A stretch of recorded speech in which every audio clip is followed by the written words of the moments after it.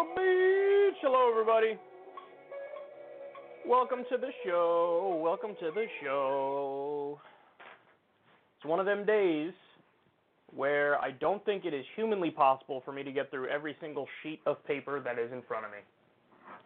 So that's just a little heads up. But it's going to be a long show today. A lot of stuff to get to. We got Deval Patrick. If you don't know who he is, fear not. I will give you the breakdown. In fact, that's coming up in the first segment that we have. Then we have more Hillary speculation, a little news about Cenk Uygur that's making its rounds. Bernie Sanders took some shots at fragile billionaires, and he was mocking them in a speech, which is absolutely glorious. Fox News is going into over-defend the rich mode for obvious reasons, because you have candidates now who are actually calling them out. I got an update on the situation in Bolivia, which is a mess. And I have the left successfully beating back an attempt to water down a minimum wage increase in New Jersey. So all over the map today, all that and much, much more. So without further ado, let's get started. And we're going to do that with a little man by the name of Deval Patrick. Do I have a video for this one? The answer is no. All right, let's do it. So it appears like the establishment is panicking, and now they might be throwing their hopes and their money behind one Deval Patrick. Now, this is Deval Patrick. If you don't know who he is, fear not. I will update you. So Jeff Zeleny tweeted the following. This guy's from CNN. New former Massachusetts Governor Deval Patrick is telling friends and allies in phone calls today that he has made a decision to run for the Democratic nomination for president. Two people familiar with the matter tell CNN, and is poised to make it official by Friday or sooner. So there's your answer. He was the governor of Massachusetts, and he's been a long-time Democratic establishment insider. And I want to give you just a few little facts about his record and about who he is, so we can, make up our mind at this very early date. Now, again, keep in mind, the whole reason why he's running is, well, obviously personal ambition is one thing, and I'm sure that's a big part of it, but an even bigger part of it is, no, you don't get it. The establishment is panicking. And they're now realizing, kind of like the Republican establishment realized in late in the race in 2016, they were like, oh, it looks like Trump might actually win this thing. Because if you remember, and it was glorious to watch all this unfold, but they threw everything they had at him. At first it was like, okay, people, we have Jeb Bush running. Aren't you excited for another Bush? Isn't he so charismatic? Isn't he such an accomplished politician? So they threw Bush out there. That didn't work at all. Even with all the media chatter and speculation pumping him up and acting like he's great, he became irrelevant rather quickly. Then they were like, oh, God. Okay, maybe Marco Rubio. You like Marco Rubio? He's young. He's a young guy. His last name is Rubio. Dare we say he's a person of color? They tried to throw Rubio out there. That didn't work very well either. Trump destroyed him. They even went to John Kasich as another option, like, oh, yeah, no, very serious Republican, all about the deficit. Maybe he did a good job as governor. Do you like that? That didn't work. In fact, one of the funniest parts of the campaign was John Kasich bragging after he got like second place in a primary or third place. And everybody was like, what are you doing? And the media was like, oh, yeah, serious candidate. He didn't win, but he was close to maybe winning one contest. So him, maybe. And then it even got to the point where they were like, Ted Cruz. Yes, Ted Cruz, we'll take him over Trump. Please just don't pick Trump. And then what happened? We all know Donald Trump destroyed Ted Cruz as well. So now the Democratic Party's in a similar situation. They're trying, man. They got, Howard Schultz was threatening the independent run. You got Tim Ryan. You got John Delaney. You got Amy Klobuchar. You got Mayor Pete. You got all these centrists. Biden, who now the establishment has decided he ain't going to last. In some polls, he's still leading. But the establishment has decided it doesn't look good for Biden. So they're panicking. And they need somebody. And they're flinging mud against the wall and hoping something sticks. And now they got Deval Patrick. And they think, oh, this guy's good. He's a minority, a person of color. They had Kamala, but Kamala, of course, imploded in a legendary fashion. She's now at 1% in some polls in the early states. Hilarious. But now they're going with Deval Patrick. And they want to try to make him, the flavor of the month. And it's not going to work. First of all, I get it. Our system is wild and crazy, but this is a super late entrance into the race. I mean, it just is. Michael Bloomberg, Deval Patrick, this late. No, everything is kind of solidified, and we have so many candidates running. So, what do you think? You're going to appear out of nowhere and all of a sudden skyrocket in some polls in Iowa or New Hampshire?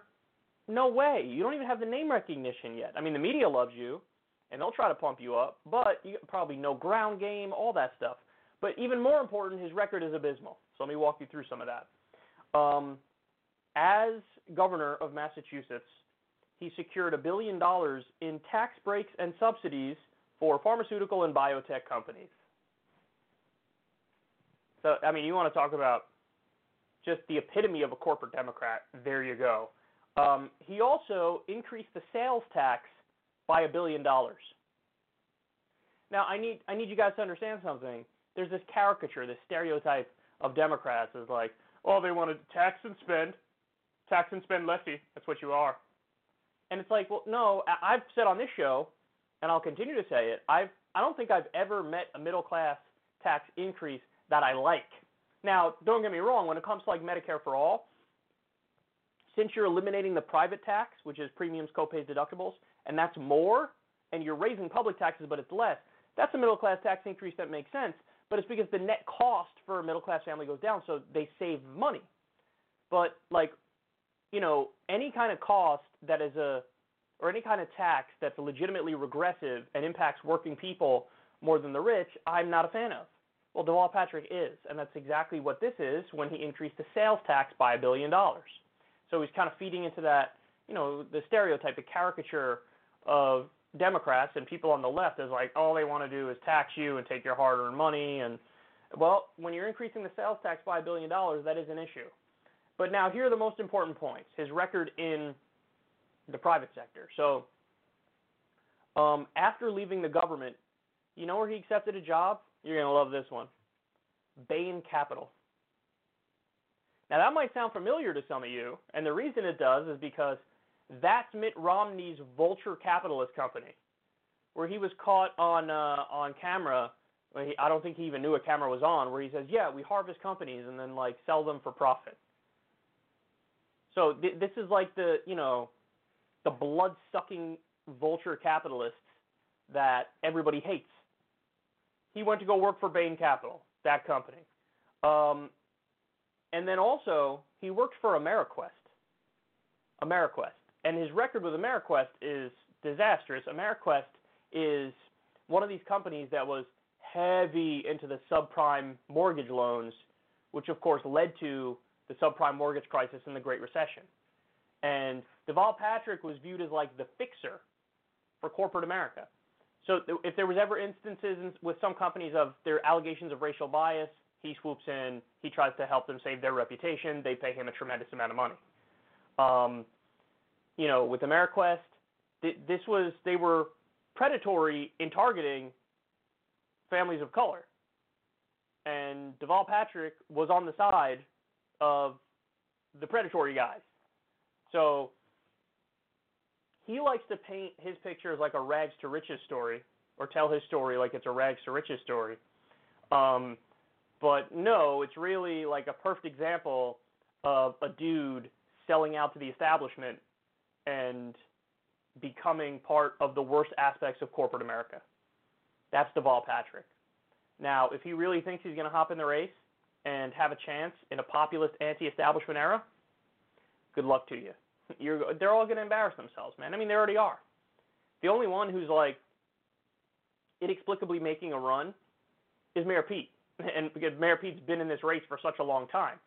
But I mean, you have like 12 people representing the same terrible corporate centrist ideology, and what you think it's like? You think this is I will come and save the country from the scourge of the eventual nominee Bernie Sanders? Not going to happen, man.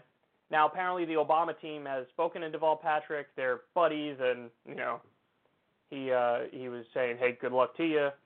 So they're getting desperate. But as soon as his record gets under the microscope a little bit, as I just gave you some of right now, people are going to go, "Ooh, I don't like that," and they're right to not like that, because we're done with the pick a standard politician who goes along to get along. I don't want somebody who's part of the club, and if you think about it, that's one of the reasons why Andrew Yang is doing so well. Now, I disagree with Andrew Yang on plenty of stuff, and I've gone over that on this show many times, but there's a reason why he's way outperforming what any establishment bobblehead thought, what any mainstream media bobblehead thought, is because he gets to go out there and say, "I'm an outsider. I'm a legitimate outsider. I had nothing to do with the swamp. Now I want to go in there and try to fix stuff." So that gives you a lot of credibility in today's day and age. Better that than saying, "Oh, I was a congressperson," or "Oh, I was a governor," or whatever it might be, but, you got a lot of dirt on you, because people see the dirt now from a mile away and they go, "Oh, so you're a sellout. So you're part of the problem." And that's true in the case of Deval Patrick. So anyway, he's hopping in. It's hilarious. His ego got the better of him, but the establishment wants it. But I don't think he'll go very far.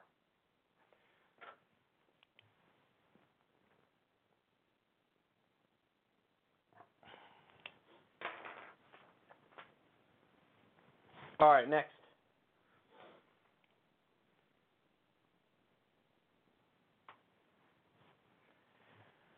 All right, here we go, baby. So we have more Hillary speculation and chatter going on. This is unfortunate. Never say never, Hillary Clinton says. Many, many, many people are pressuring her to throw her hat into the 2020 ring. Oh boy. Former Democratic nominee and Secretary of State Hillary Clinton has kept the door open for the possibility of a future presidential run. Well, I never say never, she told BBC5 Radio on Tuesday in response to whether or not she was considering a 2020 bid. I will certainly tell you I'm under enormous pressure from many, many, many people to think about it, she responded. But as of this moment, sitting here in the studio talking to you, that is absolutely not my plans. Despite the uncertainty surrounding a future campaign, Clinton has recently returned to the spotlight, taking jabs at current 2020 Democrats and their policies. Now, I'll give you one guess which wing of the party she decided to go after. We know what wing of the party. She's going after the left. And, of course, her comments in regards to policy are like, well, Medicare for all and free college, that's not something that's attainable. Every time she talks, she reminds you how and why she lost to a reality show buffoon. is because ultimately she has a nihilistic vision of we can't fix anything ever, and basically give up trying. So yeah, of course that message is going to lose. It's a defeatist message. Nobody is excited to go out and vote for no change, vote for the status quo. So in a weird way, even though every time she goes in public she tries to blame everybody else but her, she actually further verifies and proves that it wasn't anything else, it was her. I mean, other things impacted the election, but she was the main reason why she lost. She could have overcame all the things that were thrown her way pretty easily because she had a very beatable opponent, but she didn't do it because she doesn't have that natural politician's instinct. She doesn't know how to come across as genuine and trying to fix problems. And it's because she's not. It's because she wanted to be president for her own ego. So, man, Oh, it's so bad. I get PTSD every time I think of what happened in 2016, and I get it every time I see another article with Hillary Clinton. So yeah, she comes out in the public to, you know, berate politicians pushing for Medicare for all and free college. And now she's pretending, and there's no doubt about it, there's no ambiguity. I'm not stuttering here. She is pretending like people are asking her to get into the race now. Nobody's asking her to get into the race now. Nobody. Nobody. Nobody. Not even her beloved establishment. And they do love her. She is like part of the club. She's one of the founding members of the club. But even they are not like, Hillary, we need you to run. You don't get a mulligan against Trump. You're not going to get a mulligan. And you were uniquely weak against him. So what are you going to do now? We covered a story a while ago when there was more coverage of this, and it said that she was considering like pretending she's a totally new person and running, like trying to run to the left, trying to embrace 1990 style Hillary Clinton, where she was further left. And when she wasn't like beaten down by Washington, and she didn't capitulate to Washington and just become a total corporate sellout. So that would mean, you know, oh yeah, like she's going to run on single payer and all this stuff. I mean, listen, at this point, everybody knows it would be a strategy. So she wouldn't be able to do that. She wouldn't be able to get away with it because there are people who are in the race, obviously, who are more believable, who are actually repping that ideology. So what do you have to offer? You have nothing to offer. But it's clear that whatever the speculation was then, it's different now because she hasn't been going out into the public and saying, yeah, Medicare for all is great. No, it's been going out to the public and saying the opposite. But I really was amused by I will certainly tell you, I'm under enormous pressure from many, many, many people to think about it. You want to know what her approval rating is? I'm not kidding about this. Her approval rating has gone down since losing that race. Just so you know, that's unprecedented. Usually, if you lose an election and you go away for 2 years, 3 years, your approval rating bounces back up. Because it actually is true, especially in the world of politics, that absence makes the heart grow fonder. And I often said about Hillary, and even with Biden, the idea of a Hillary presidency back in 2014, let's say, the idea of a Biden presidency when he went away for an extended period of time, people go, oh yeah, no, sure, yeah.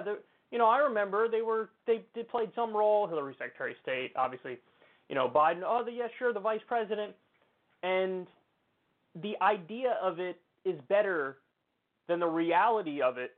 And when you see them on the campaign trail, you hear them, and they have to make their case, their poll numbers start going down.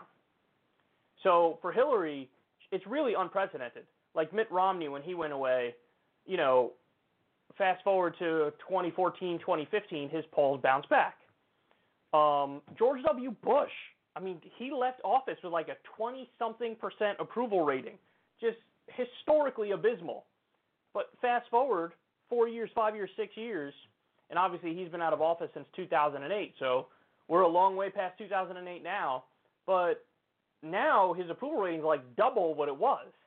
Because again, absence makes the heart grow fonder. People just forget what you did. Now, I'm not saying that's a good thing or that should be the case. People should evaluate based on actual policies and their record, but they don't do that. And it is more of a feelings thing. So with Hillary, she loses the election. Donald Trump is an abysmal, disastrous president, but fast forward to today, she's less popular than she was even when she lost. She has a 36% approval rating. On what planet do you think, a lot of people are telling me, this, in a weird way, this sounds like Trump. Many, many people, some of the most brilliant people, some of the best people you've ever seen, many, many, many people are asking me to run again. I'm under enormous pressure, tremendous pressure to run again. No, you're not. Nobody's saying that. You're in your own head. Please, for the love of God, go away. Because it's not just that Hillary has to go away. It's that the entire ideology she represents has to go away. Because that ideology is the death of the Democratic Party. It's neoliberal, centrist corporatism. And you have to understand the history of this. It's post-Ronald Reagan, when when Bill Clinton, her husband, won in 1992. He ran as a new Democrat. He ran as somebody who triangulates, is what it's called, where he goes, I'm above the fray. I'm not like these lefties. I'm not like these righties. I'm an above the fray guy who evaluates stuff on a case-by-case basis. I'm so reasonable. And at the time, you could argue that it was a politically intelligent move in terms of the raw politics of it and strategy of it. But in today's day and age, after George W. Bush, all bets were off. That neoliberal centrism, gone. That's not the ideology that people were yearning for in the country. You had a hardcore neoconservative in office who got us into countless wars, cut taxes for the rich, deregulated like there's no tomorrow, crashed the economy. So people were looking for a new FDR. And some people thought that's what they were getting with Obama. That's not what we got. He governed more like Bill Clinton. He governed more like a centrist. But they're still running on that 1990s model as if like that's the only option that's on the table if you're a Democratic politician. That's not true. There's also the option of going back to your roots, going back to FDR-style politics, going back to unapologetic social democracy. We covered on the show the other day, Jimmy Carter ran on a single-payer healthcare system. JFK ran on a single-payer healthcare system. All these different – there's a rich legacy, a rich history of Democratic politicians being unapologetic social democrats. And, Hillary comes along and Bill comes along and this new centrist cult comes along, and they will not let go of power. And the reason they still have power and can maintain power, even though they don't have the numbers behind them, because the people aren't with them, is because of all the corporate money, because of all the corruption, because they are really, really, really well funded because their ideology is very kind to corporations. So corporations want them to be the dominant wing of the Democratic Party. But their time's up. Their time's up, which is why now the establishment's panicking. They're realizing, oh my God, it could be Bernie Sanders. A lot of them also think, oh my God, it could be Elizabeth Warren. I think it's likely to be either Bernie Sanders or Elizabeth Warren that gets the nomination. So, and obviously they hate Bernie more than Warren. Don't get it twisted here. But they'd still rather have a Mayor Pete or a Klobuchar than a Warren. There's no doubt about that. So they realize, oh my God, and now they're trying to throw everything they got at them in the same way that the Republican establishment tried to do that to Trump. But it's so funny because you see how much of a paper tiger they are, especially with stories like this. Hillary's like, oh, many, many people want me to run. Nobody wants you to run. Nobody wants you to run. Nobody. There's nobody. No, there's nobody. But she has to puff up her own ego because nobody else will. Nobody else is going to. So here we are. Now, having said all that, if she jumps in the race that helps Bernie, in the same way that Michael Bloomberg jumping in helps Bernie, in the same way that Deval Patrick jumping in helps Bernie. So, Hillary, go right ahead. Because the easier you make that path for America's dad, Bernard Sanders, the more I'm for it.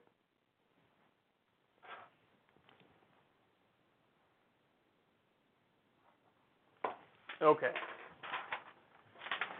Next.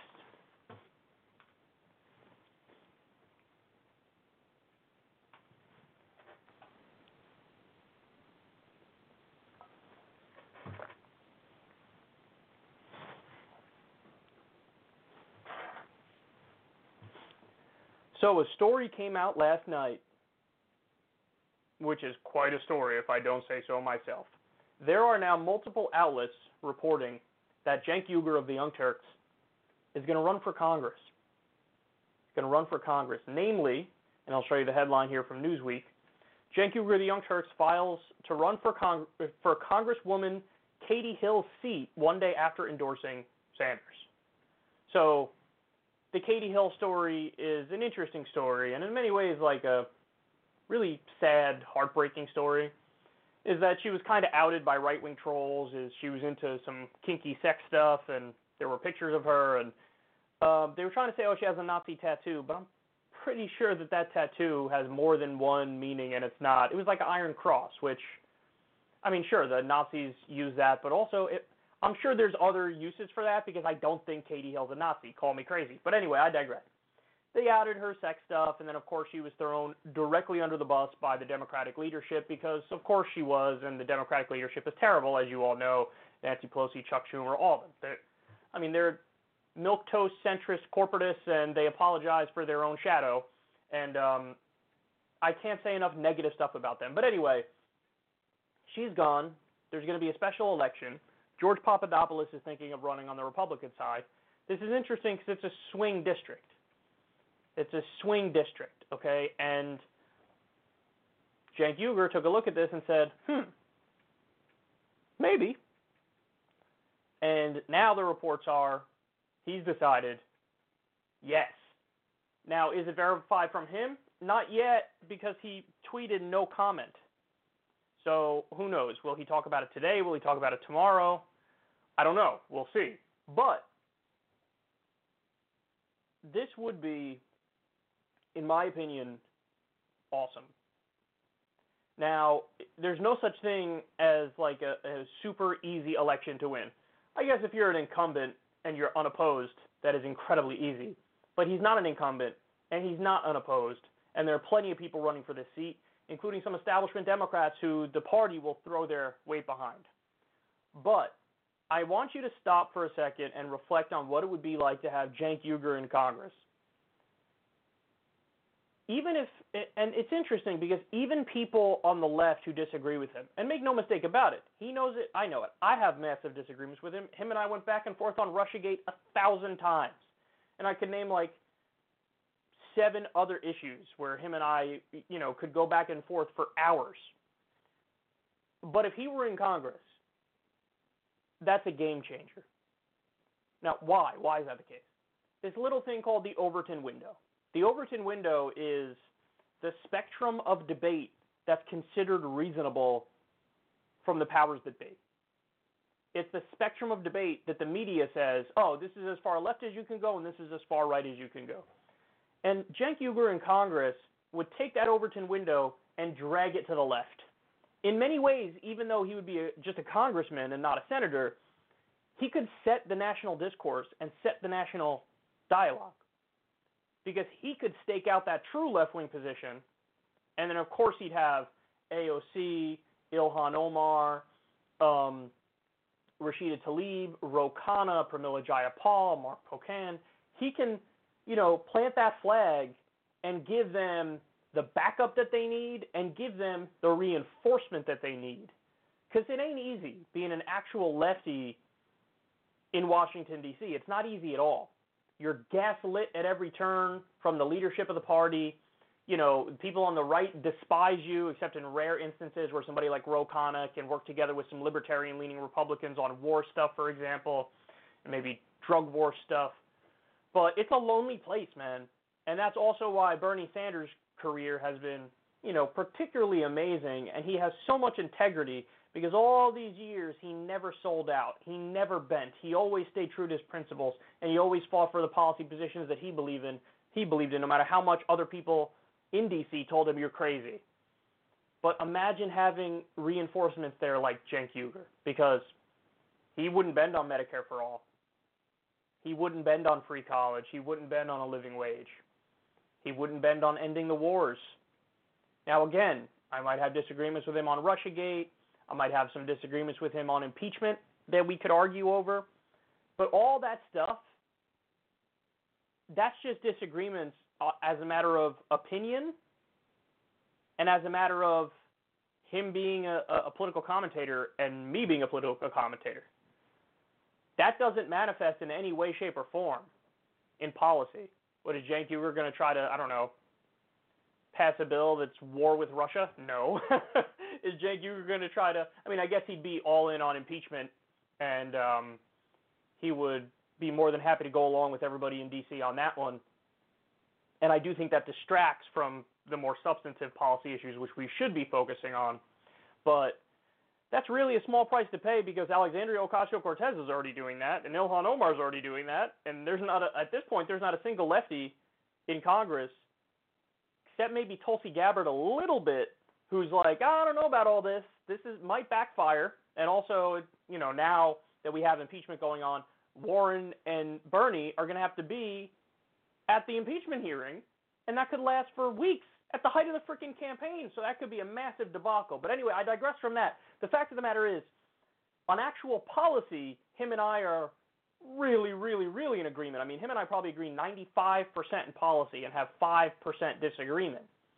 So to have somebody, and here's the most important point, guys, somebody who understands the value in and the virtue of raw aggression. somebody who understands that in politics, a good defense is a good offense. He would be one of the only people on the left who really gets that. And when you get that, you set the narrative. So I think it'd be wonderful if he was in Congress. I do. I think it would be absolutely wonderful. And the only thing that we would have to look out for, and I mean this, man, I think the media is going to treat him just as bad or worse than they treat Trump. Because, and you know this, you guys know this for sure, the media does not like populist left people. They don't like them. They don't like anti-establishment, anti-corruption, strong lefties. They don't like them. And I think the claws would immediately come out for Cenk. I think that they'd hang on his every word and try to portray it in a negative way. And I think they'll right to the old playbook of go to the old blogs that he wrote when he was in Miami and, oh my God, he said all these politically incorrect things. And the point that I would make to people on the left is don't fall for the head fakes. It won't make you more pure. It won't make you leftier than thou to, virtue signal and throw him under the bus for past comments. If he were to run, we should immediately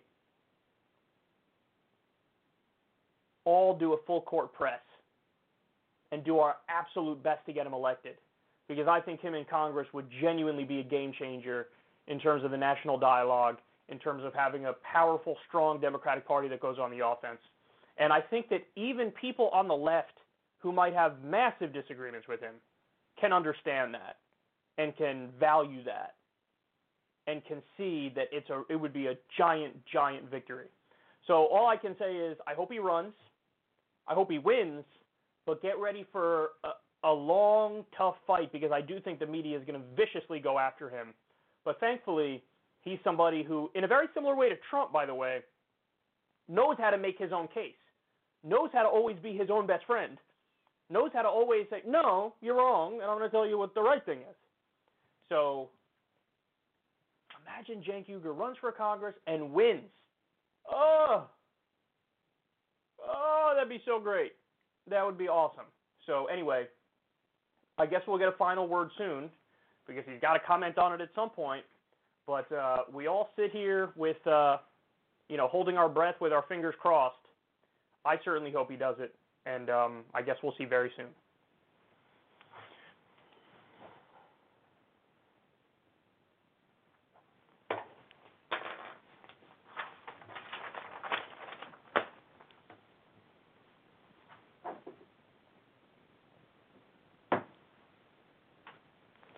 Okay.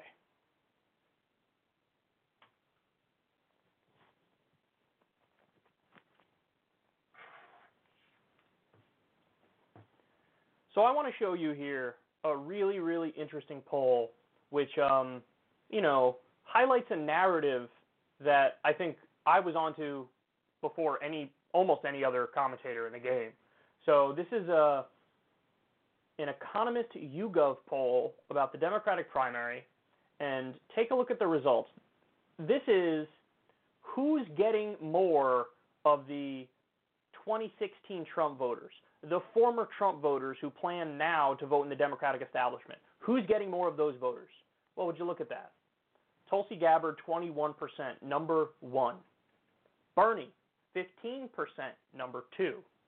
Yang, 13%, number 3. And then we get a big drop-off, and we get Steyer, 7%, Biden 6, Castro 6, Bennett 6. I can't believe Bennett has 6. Delaney 4. That's got to all be in Bennett's state. Delaney 4. What? Warren 3. Delaney is beating Warren. Goodness gracious. Buttigieg 3. Klobuchar 3. Bullock 2. Messam 2. I don't know how Bullock got 2. I don't know how Messam got 2.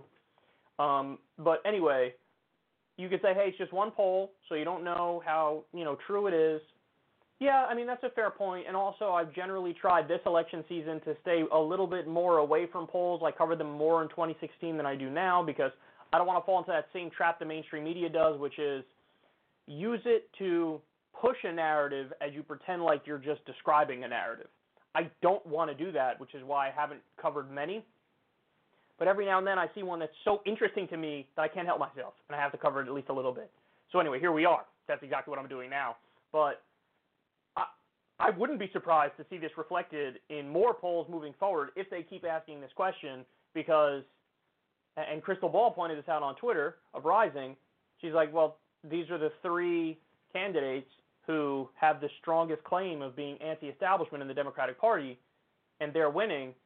And this busts up the narrative of, oh, what you need is, former Trump voters. To get them, you have to move to the right, and you have to be more conservative. And, you have to kowtow to them and abandon your own values and policy preferences. And that's just not true. In fact, what I've said for a long time now is, it's the populism, stupid. Strong populism holds the Democratic base, because they're incredibly populist, holds the actual lefties, okay, gets independents, gets new voters, and chips away at the Republicans or former Republicans or Trump voters. But you have to be an actual populist. Now, Tulsi, for example, very interesting character. I have disagreements with her on, like, her health care bill, for example, but she is out there nonstop arguing against war. You cannot say that she's not sincere in wanting to end the Iraq war, wanting to end the Afghanistan war. You can't say that, her main issue isn't, as she says, quote, ending regime change war. So, wow, would you look at that? Ending war turns out to be very popular among former Trump voters who realize he's a charlatan and a con man and a fraud. And so that's why she's leading among them. Bernie, another guy who pushing for Medicare for all. There's one poll that shows 52% of Republican voters support Medicare for all. So that makes sense why Bernie's pretty high up there in terms of getting former Trump voters. The other thing is, they look at somebody like Bernie, and when Bernie talks about how the whole system's corrupt, I don't take their big money, we're doing a movement here, it's not me, it's us. These former Trump voters look at that and they go, okay, so this guy's the real deal. Trump ended up being a fake populist, this guy's the real deal. It's working. Andrew Yang. Andrew Yang has done such a fantastic job on this particular issue of talking former Trump voters off the ledge when it comes to immigration. Because Andrew says, hey, listen, don't be mad at, your neighbor who might have brown skin or black skin. You have to understand that the problem that's impacting your life in a negative way is not immigration. You have more in common with your immigrant brother than you don't. It's automation. So, your jobs are going. Now, there's a debate as to how much of it is outsourcing versus immigration, I think, or versus automation. Both of them are massively important, and both of them have negatively hurt the economy, outsourcing and automation. So I think it's both of those things, but his argument is, listen, don't blame people who you have a lot in common with who are struggling to get by just like you. Blame, basically, the machines. I sound like Bill O'Reilly. He used to say that on the show. The machines are coming. But blame the fact that a lot of these jobs are going away permanently because we're moving towards automated systems. And for some reason, that's been a light bulb moment for a lot of former Trump voters where they go, you know what? That's a good point that, hey, now I go to the store and I see the automatic checkout and I see half the staff is laid off at the Walmart or whatever it might be. And they go, wow, maybe that is the problem. And it allows them to have a lot more class consciousness than they did before. And the oldest trick in the book is the elites, the ruling class, gets working class people, working class white people to blame working class black and brown people for their problems. It's divide and conquer. Hey, look over there. Isn't it the immigrants' problem? The immigrants got no money, no power, and they're struggling to get by. But isn't it the immigrants' fault that you're hurting right now and you're not doing too well? Actually, no, it's not. It's that the rules are rigged in favor of the corporations and rigged in favor of the billionaires and the rich, and you're taking all the money and running out the back door, and everybody else is struggling. So, but it's great that he was able to come in there and say, no, don't blame them, blame automation. So that was a light bulb moment for a lot of former Trump voters, and as long as they feel like somebody's actually fighting for them, they're willing to vote for them. So Andrew Yang He's a Democrat, but he's leading on, I believe in UBI, universal basic income, and a lot of former Trump voters go, oh, well, I think $1,000 a month will help me massively. Now, again, we can get into details and specifics, and I could say, hey, I don't agree with exactly how he constructed his UBI, and that's all an open and fair conversation. But what I think is not debatable is that what he's doing is converting former Republicans, which is a wonderful thing. And that's the ultimate takeaway from this story that I wanted to, stress here. It's, guys, this is a good thing. If there's anything that I could get the left, if I could get the left to believe this, my job is done. And that is take yes for an answer.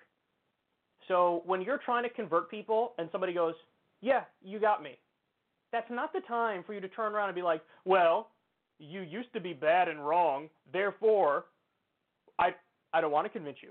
Because people will use, like I've heard people use the fact that Tulsi and Yang convert former Republicans, use that against them. Like, oh, you're getting a lot of Republican support. But she's not getting Republican support by saying, I now agree with the Republicans on everything. She's getting Republican support by staying true to her own values. Now, again, I disagree with Tulsi on some issues, and that's fine, and that's fair game. But if she's out there and she's putting front and center, ending regime change wars, and then that brings in Republicans, there's no problem with that at all. That's a positive thing. That's a wonderful thing. If Andrew Yang gets people to stop hating immigrants and gets people to be in favor of a universal basic income and other, left-wing ideas, that's a good thing. And Bernie's doing it as well, guys. He's number 2 on the list. And he's doing it because he's genuine, because he's honest, because he's uncorrupted, because he really means it, and because he never stops fighting for people. So, again, take yes for an answer if you're on the left. If you're converting people, good. Now, again, it might be that when you convert somebody, at first you only get them on 1 or 2 issues. Give it time, man. Give it a year. Give it 2 years. Keep making your case. Keep putting your arguments out there for all to see. Engage with them. And then eventually, maybe they'll go, I only used to agree with you on 1 or 2 things. Now I'm kind of like 92% in agreement with you, and I only have minor disagreements with you on the edges. That's all a good thing. That's not something to attack somebody for. That's something to commend somebody for. If it's Tulsi, if it's Yang, if it's Bernie, these are the only 3 that are really seriously doing it. If it's these people converting former Trump voters, again, take yes for an answer. And here's a prediction. You would have never, well, it's not really a prediction. It's just describing what I think is the case. You wouldn't have gotten Mitt Romney voters this way. Because there were many Trump voters, particularly in the distressed areas in the Rust Belt, who did roll the dice on him. And they didn't necessarily agree with him on everything. He went too far in many ways. But they rolled the dice on him and said, hey, maybe he'll bring the jobs back. I don't think that's the same block as the Mitt Romney voters, the Thurston Howell III voters. I think that the Mitt Romney voters are a lot more elitist and out of touch and a lot more TFG than some Trump voters in the Rust Belt there. So that's why you see Tulsi, Bernie, and Yang chipping away and getting that crossover Trump support. And isn't it interesting that in many ways, particularly with Bernie, it's like he's proving what my case has been forever, which is, no. Stay true to your message. Fight for your populist left ideas, your social democratic ideas. Show everybody how uncorrupted you are and that you care about them. And you're going to hold the left base, and you're going to get those crossover voters from the right. That's exactly what's happening. That's exactly what's happening. So, again, the whole notion from the establishment of, well, you got to run to the left in the primary and then run to the right in the general and be moderate. No. What if you just didn't pivot and saw what happened? No pivot, which, by the way, they call a pivot, I call lying. You said one thing in the primary, now you're going to say another thing in the general. What if you just told the truth and said it as you see it every step of the way? Well, we know what would happen. What would happen is Tulsi, Bernie, and Yang leading among, former Trump voters and getting them on our side. I'm sorry, but if you think that that's a bad thing, you are fighting to try to permanently make left-wing ideology its own little subculture. and we don't want to be a subculture. We want to win. We want to be the culture, and we want to fix the problems in the country. So I'm not in the business of just throwing bombs at everybody who I disagree with or who might be savable. I'm in the business of convincing people, not changing our values and our policy preferences, not changing that, not compromising that at all, but sticking to our values and changing minds. And believing in redemption, I think, is an important thing. Believing that people are savable and changeable in terms of their ideology. That's all a positive thing. So I welcome all these former Trump voters, and I'm happy that they changed their mind. And the more we keep hammering away on the message that works, the more we will change more of their minds. And again, that's an absolutely wonderful thing, not a bad thing.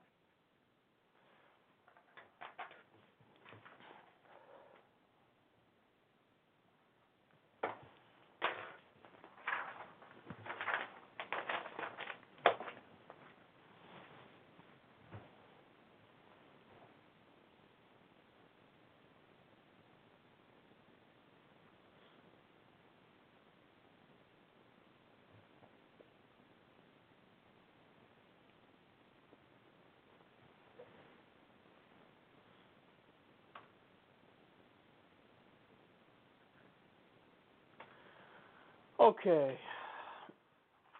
now we're going to talk about billionaires. Now we are going to talk about billionaires, and then we'll take a break.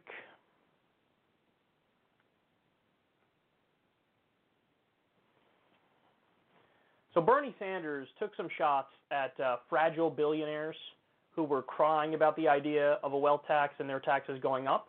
I'm going to show you that. We'll also talk a little bit about Warren released a new ad where she basically kind of does the same thing in the sense of calling out billionaires directly. So let's take a look and then we'll discuss. It is telling the 1% and the corporate elite, who, by the way, in case you haven't noticed it, are getting very nervous lately.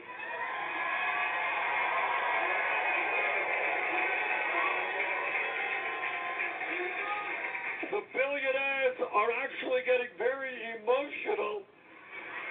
They're breaking down. They want to take our money. Oh, my God. How terrible can these people be? We only have $150 billion. They want us to pay taxes. What is this country coming to? Now, I just want to remind everybody that even though Bernie kind of repeatedly says there should be no billionaires, his tax plan actually allows for billionaires to keep existing. And we went over his wealth tax plan in a pretty comprehensive way on this show. And yeah, you'd still have billionaires that are multi-billionaires, that, you know, some have over $10 billion still.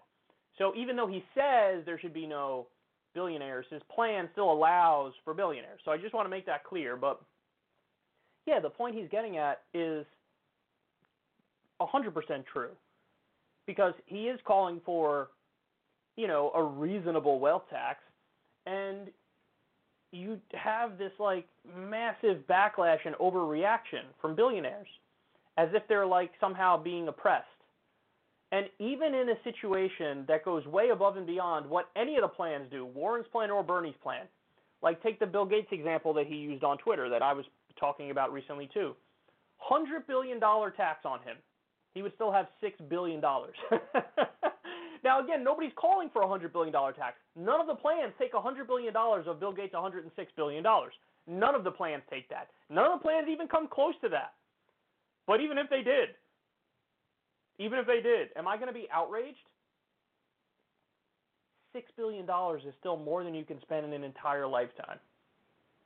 And then the funny thing is, and I always find this like kind of sad too, is that there is like a strong disagreement with that position that still exists in society, because people do phrase it as I just did, which is, oh, what if we taxed him $100 billion?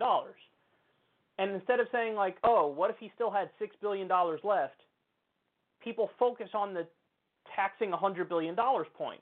But the argument I've made all along is, man, what a misleading way of framing the situation and thinking of the situation. Because nobody worked that hard. It's not a meritocracy to this extent where, the harder you work, the further you go. So he earned all $106 billion. 60% of wealth in this country is inherited. And this isn't from Kyle Kulinski. We covered this story maybe 2 years ago. I'm not sure if it was Thomas Piketty or Emmanuel Saez, but these economists calculated it. 60% of wealth in this country is inherited. So that means that, it's passed on from generation to generation, which means by definition, these people didn't work for that money. They're not self-made. It's just being passed on to them. And it's interesting that conservatives love to argue like, you have to work for what you get in this world, except when it comes to the wealthy, where 60% of their stuff is inherited, and they don't say, whoa, the government should tax that 60%, because that's the only way to make it fair. That's the only way to make it like a meritocracy. You got to work for where you want to go. You got to work at it. So we're going to make you work for it. They don't say that. They say, no, hands off. The rich don't have to work for what they get. They shouldn't have to work for what they get. But, the poor should. Working class should. I mean, that really gives away the whole game, doesn't it?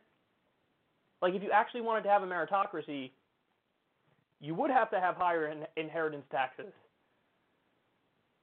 And, I really do find it sad and pathetic that so many people have, the assumption baked into their worldview is how it is right now. It's a status quo bias. How everything is right now, that's how it should be, and that makes sense.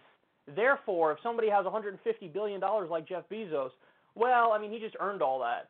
It's not that, he's the head of a business that routinely undervalued his, the work of his laborers, that we had to force to pay a living wage, and he only did that recently, that kind of bought political influence and favor to help him continue rigging the rules in his direction.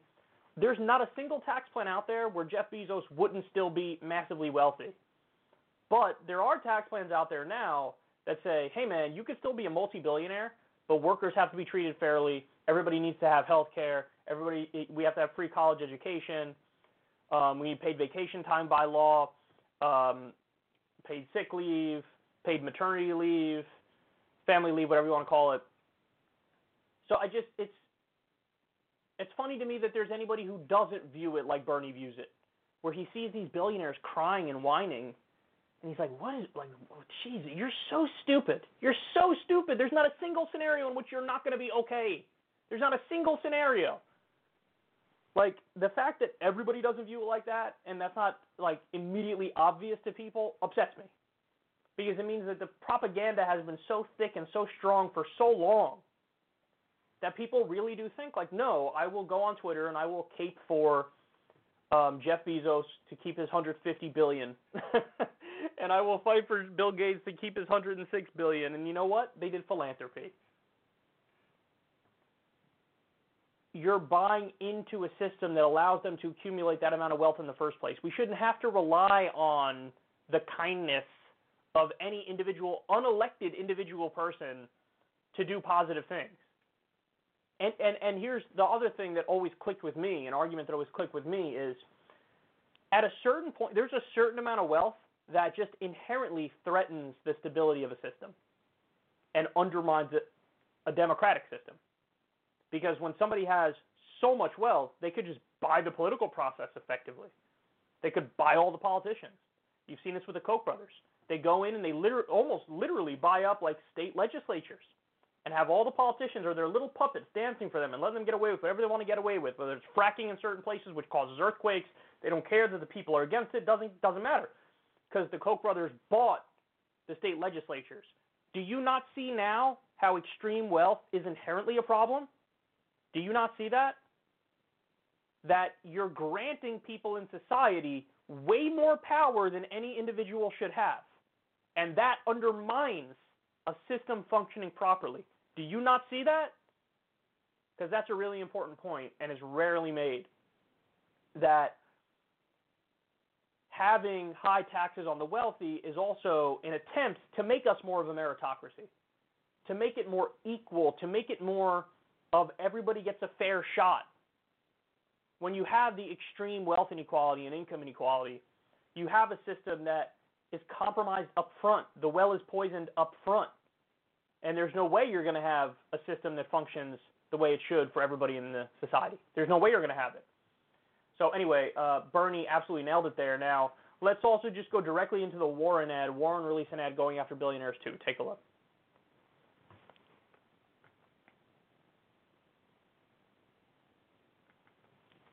It is time for a wealth tax in America. I've heard that there are some billionaires who don't support this plan. The vilification of billionaires makes no sense to me. It's bull. She would ruin what we have. She probably thinks more of cataclysmic change to the economic system as opposed to tinkering. Well, I'm most scared by Elizabeth Warren. So here's the deal. You built a great fortune. Good for you. I guarantee. You built it, at least in part, using workers all of us help pay to educate. Getting your goods to market on roads and bridges, all of us help pay to build. We're Americans. We want to make these investments. All we're saying is when you make it big, pitch in 2 cents so everybody else gets a chance to make it. I'm Elizabeth Warren, and I approve this message. Now, keep it real. That's a good ad. That's a solid ad. There's dialogue on left Twitter about how, well, look how much further Bernie goes, because when Bill Gates cried about Warren's specific wealth tax, she responded like, oh, I guarantee you wouldn't be paying $100 billion, and then was like, oh, let's have a meeting. And Bernie's response was like, even if you paid $100 billion, who cares? You'd have $6 billion.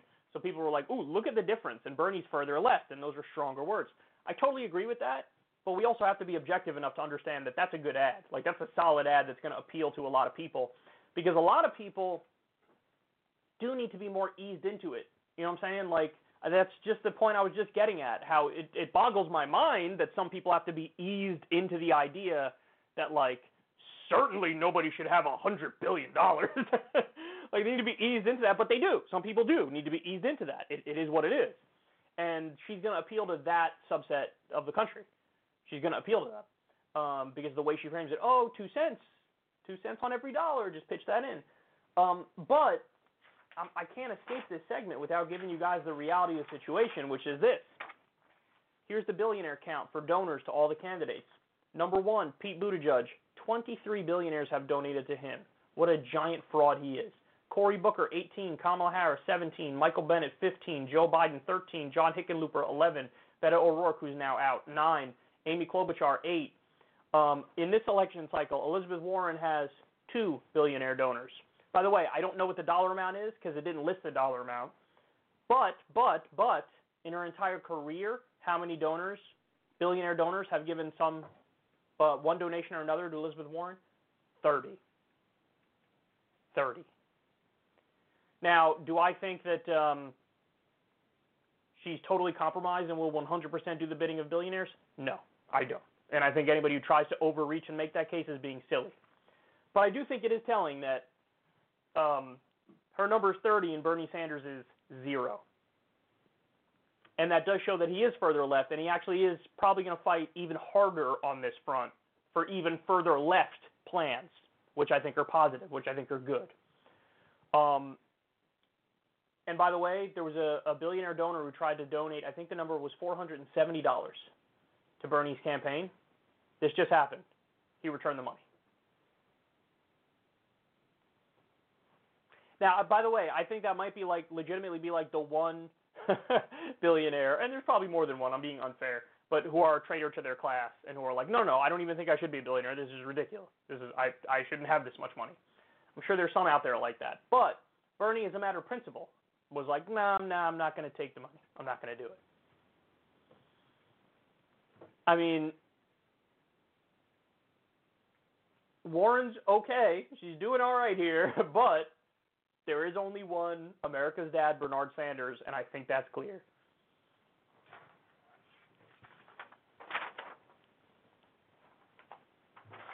Okay.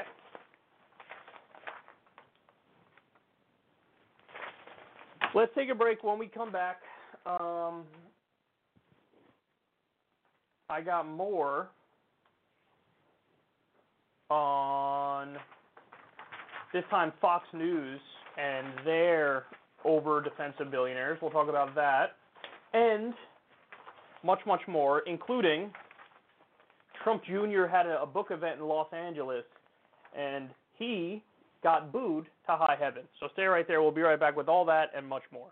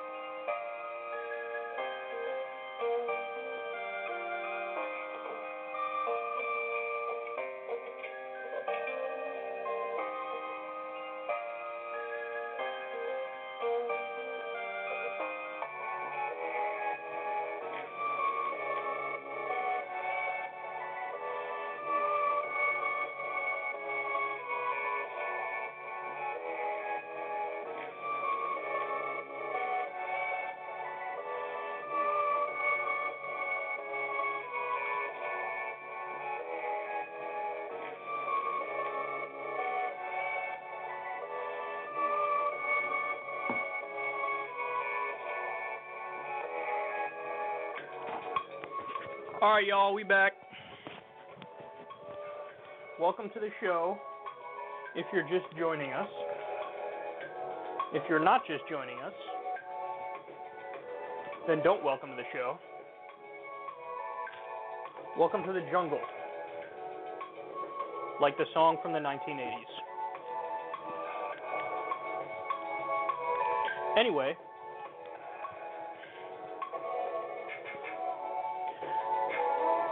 okay, so we still got stuff on billionaires that we are going to get to, bitch. We are going to get to, bitch.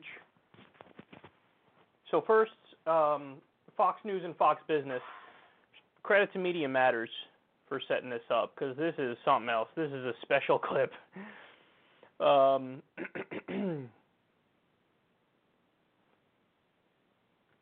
Okay. All right, here we go.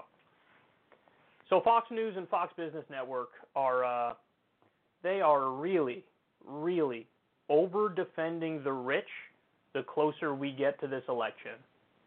So Media Matters put together a compilation for us. You got to give them credit. I don't know how long it took to make this thing. I mean, they could have been taking clips for like 2 months to get this giant of a compilation. Or you never know, it's Fox News, so this could have all happened in like a 2-day span. But here they go. They're going to do everything in their power to defend the uber wealthy. Take a look. Leading Democrat contenders all say tax the rich. That's all we need to do to get to the promised land. We're talking about super duper wealthy people who have assets of more than $50 million, right? Well, $50 million is big, but it's not as big as you think. The folks who want to be the next president of the United States are targeting the wealthy, period. That's not going to work. That's going to scare the heck out of people while vilifying everybody on Wall Street and these horrible rich people. First you vilify them, and then you open a door to justification to going after all of their money. You really have the idea that Wall Street is mostly greedy people that don't have the best interest of the company or the economy at heart. All they want to do is tax the rich with their socialistic policies. It is class warfare at its highest. Class warfare rhetoric is very dangerous. I do think there are a lot of people out there who believe that this class warfare is exactly what America needs, and I just couldn't disagree more. You know, there were these hearings in the 30s where they brought rich people in front of Congress and just kind of trashed them. Definitely an attack on wealth. There's an attack on success. You have some people who have not applied themselves and who may not have taken risks. That's what the wealthy has done. Some of it is a little bit like the evil rich. We need to unmask the evil rich who are living in our midst. It's so much easier to point fingers at those evil rich so-and-sos who won't share the wealth. The billionaires, the giant corporations, the mega wealthy. It's all their fault. Take their wealth away because no one deserves that much money. You know, it feels very good to be told that your problems are not the result of your own decisions, but the result of evil big businesses and rich people. Big business and rich people taking more heat than Donald Trump. The left has no time for success. He taxed the rich.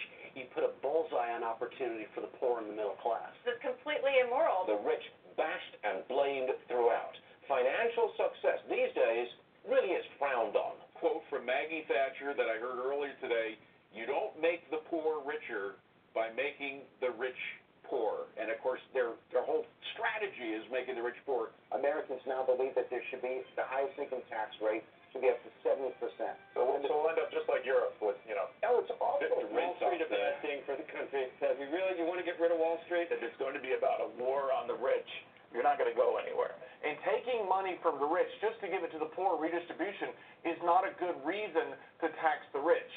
But Democrats all think that if you throw money with a government program at something, it's going to help those that need it, and it's going to help income inequality. Right. When in fact, if you do the math, many times it doesn't. All of them would tax the rich. The millionaires, they're already paying over 80% of all the taxes. Exactly. That's not enough. Yeah. But you never hear that number. Well, you hear it on No this police program. You know that.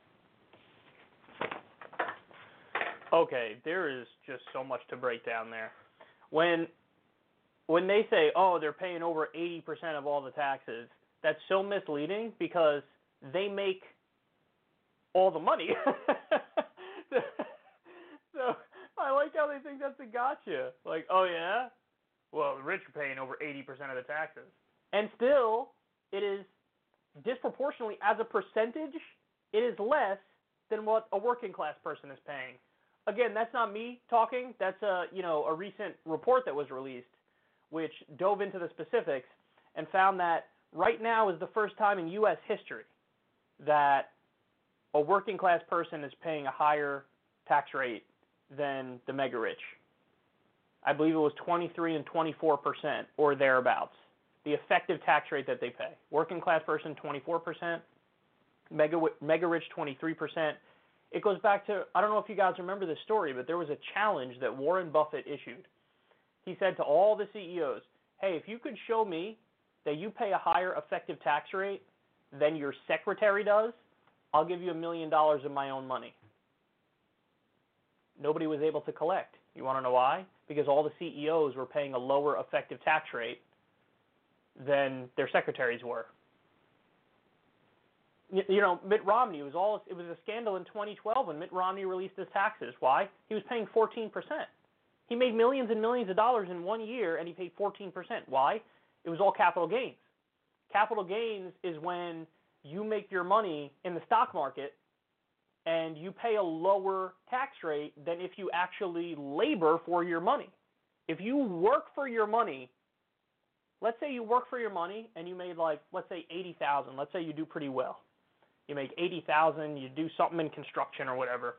You're going to pay a higher tax rate than Mitt Romney, who made $14 million, $8 million, anywhere in that range, and he's only paying 14% in taxes. Does that make sense to you? No, that makes absolutely no sense. That's what's called a regressive tax rate.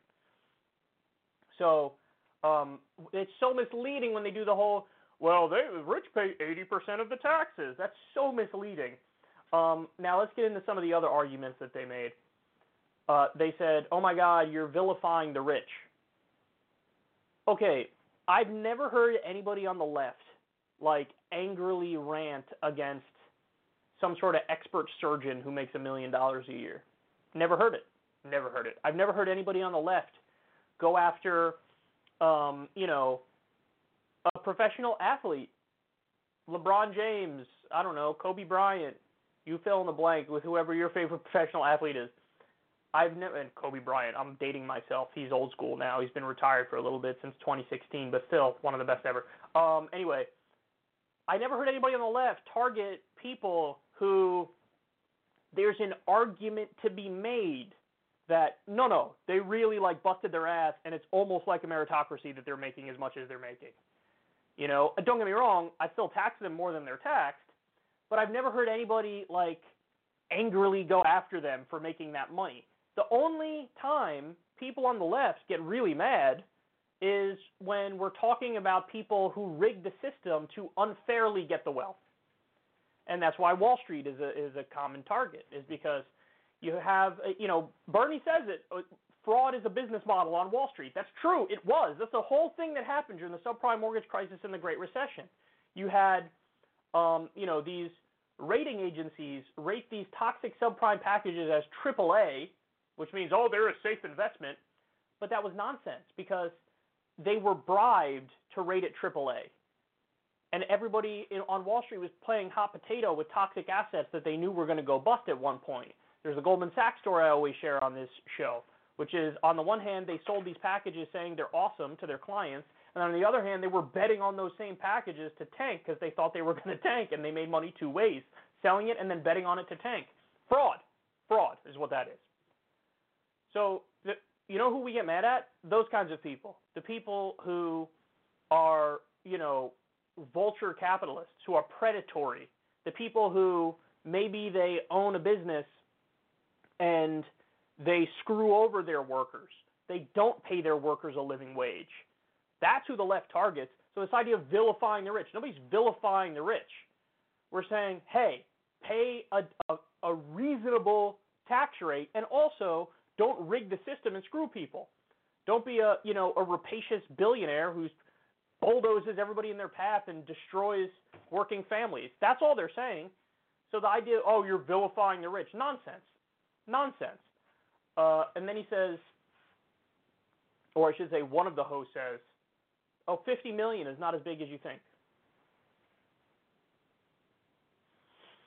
Counterpoint, yes, it is. And then they also do class warfare rhetoric flipped. It's so weird because if you turn on MSNBC, you will never hear them say that the rich are doing class warfare on working class families. You never hear that. Ever, ever, ever. But you turn on Fox News, and they're always class warfare, class warfare, class warfare. But they flip it. They say, oh, the mobs, the hordes of the peasants are trying to do class warfare against the poor, oppressed rich. Oh, the poor rich. Yes. When will your boot be off their neck? They're not oppressed. They're not oppressed. They're the opposite of oppressed. But this is something that happens, man. Whether it's the uber wealthy or the far right, they have this profound victim complex, and they flip the reality exactly on its head. Nobody whines more about being a victim than the least victimized people in the country. And that's what we're seeing here.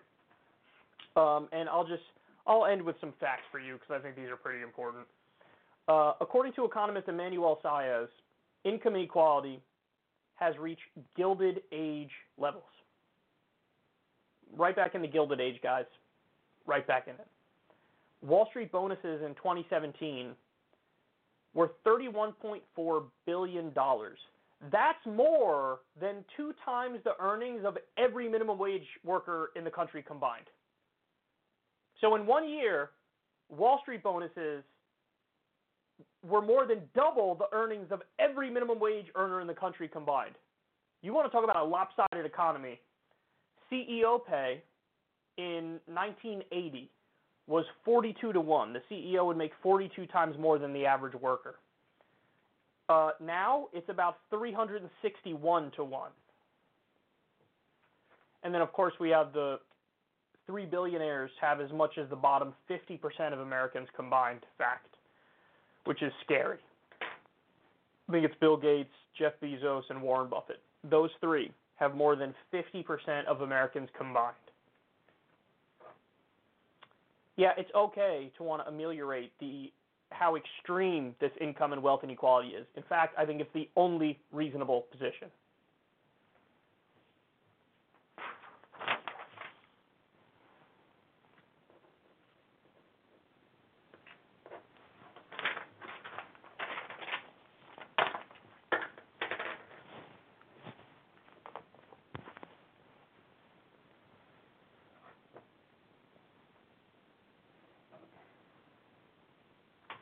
All right, next.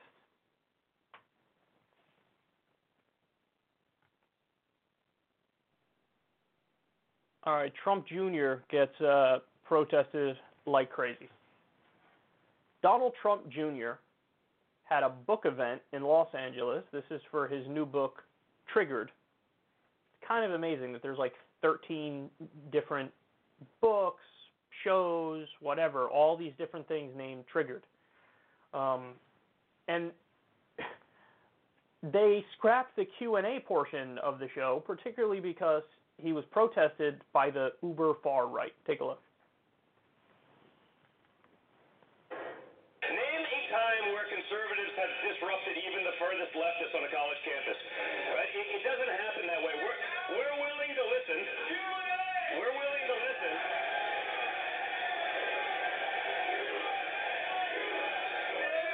See what I mean? And that is the problem. And the reason oftentimes it doesn't make sense to do the Q&A is not because we're not willing to talk about the questions, because we do. No. It's because people hijack it with nonsense looking to go for some sort of soundbite. You have people spreading nonsense, spreading hate to try to take over that room. No, that's the real issue. No, it's because you're not making your parents proud by being rude and disruptive and discourteous. We are happy to answer a question. Respect the people around you so that they can hear. You don't play by the same rules.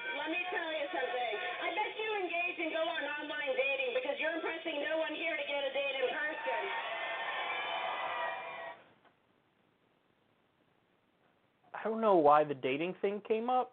I mean, I guess there's got to be a backstory to that we're missing with the context of this clip. But he ended up walking off because there were such loud protests going on. Now, the word is that these are protests by a guy named Nick Fuentes and all of his, followers. And they're like the new iteration of the alt-right who have embraced more of a Christian evangelical fundamentalist framework to push for their alt-right beliefs. Because obviously the whole Richard Spencer project imploded on itself because he was caught on camera doing frickin' Nazi salutes and, kind of spoiled his whole tap dance and his whole game of trying to give himself mainstream credibility by, doing his hair and wearing a suit. And mainstream media losers immediately fell for the trick, and they were like, oh, he must be serious. He must not be, almost exactly like a Nazi. And he was that. I mean, there's so many, and a recent audio clip of him leaked screaming about, I don't know what he was saying. I think he said the word kike in the thing, and it was just, he's a Nazi. He's a Nazi. That's what he is, and it's obvious. You could try to dress it up a little bit and say, oh, he's a white nationalist. Okay, but he wants to purge everybody who's a person of color from the country at best. At worst, wants to kill them. And I certainly would have no problem if they were killed, for sure. So, yeah, the media caught on to Richard Spencer's trick. I mean, it took them long enough, 2 years into them pumping him up. They were finally like, oh, this is pretty bad. And then they stopped covering him, and he imploded. Milo Yiannopoulos, same thing. He was caught on tape by BuzzFeed, literally hanging out with Richard Spencer and legit Nazis and, kind of laundering their ideology a little bit into mainstream conservatism. So now you have this new iteration, Nick Fuentes and his followers, and they've made a point of protesting more mainstream conservatives. And in the case of Charlie Kirk, his ideology is more I think it's fair to say he's a traditional conservative in many ways, and he's certainly a big-time Trump lover and Trump defender, but he's also a libertarian-leaning conservative, and I think he genuinely is not in favor of as hateful an ideology as the people who are to his right, and Nick Fuentes and his crowd.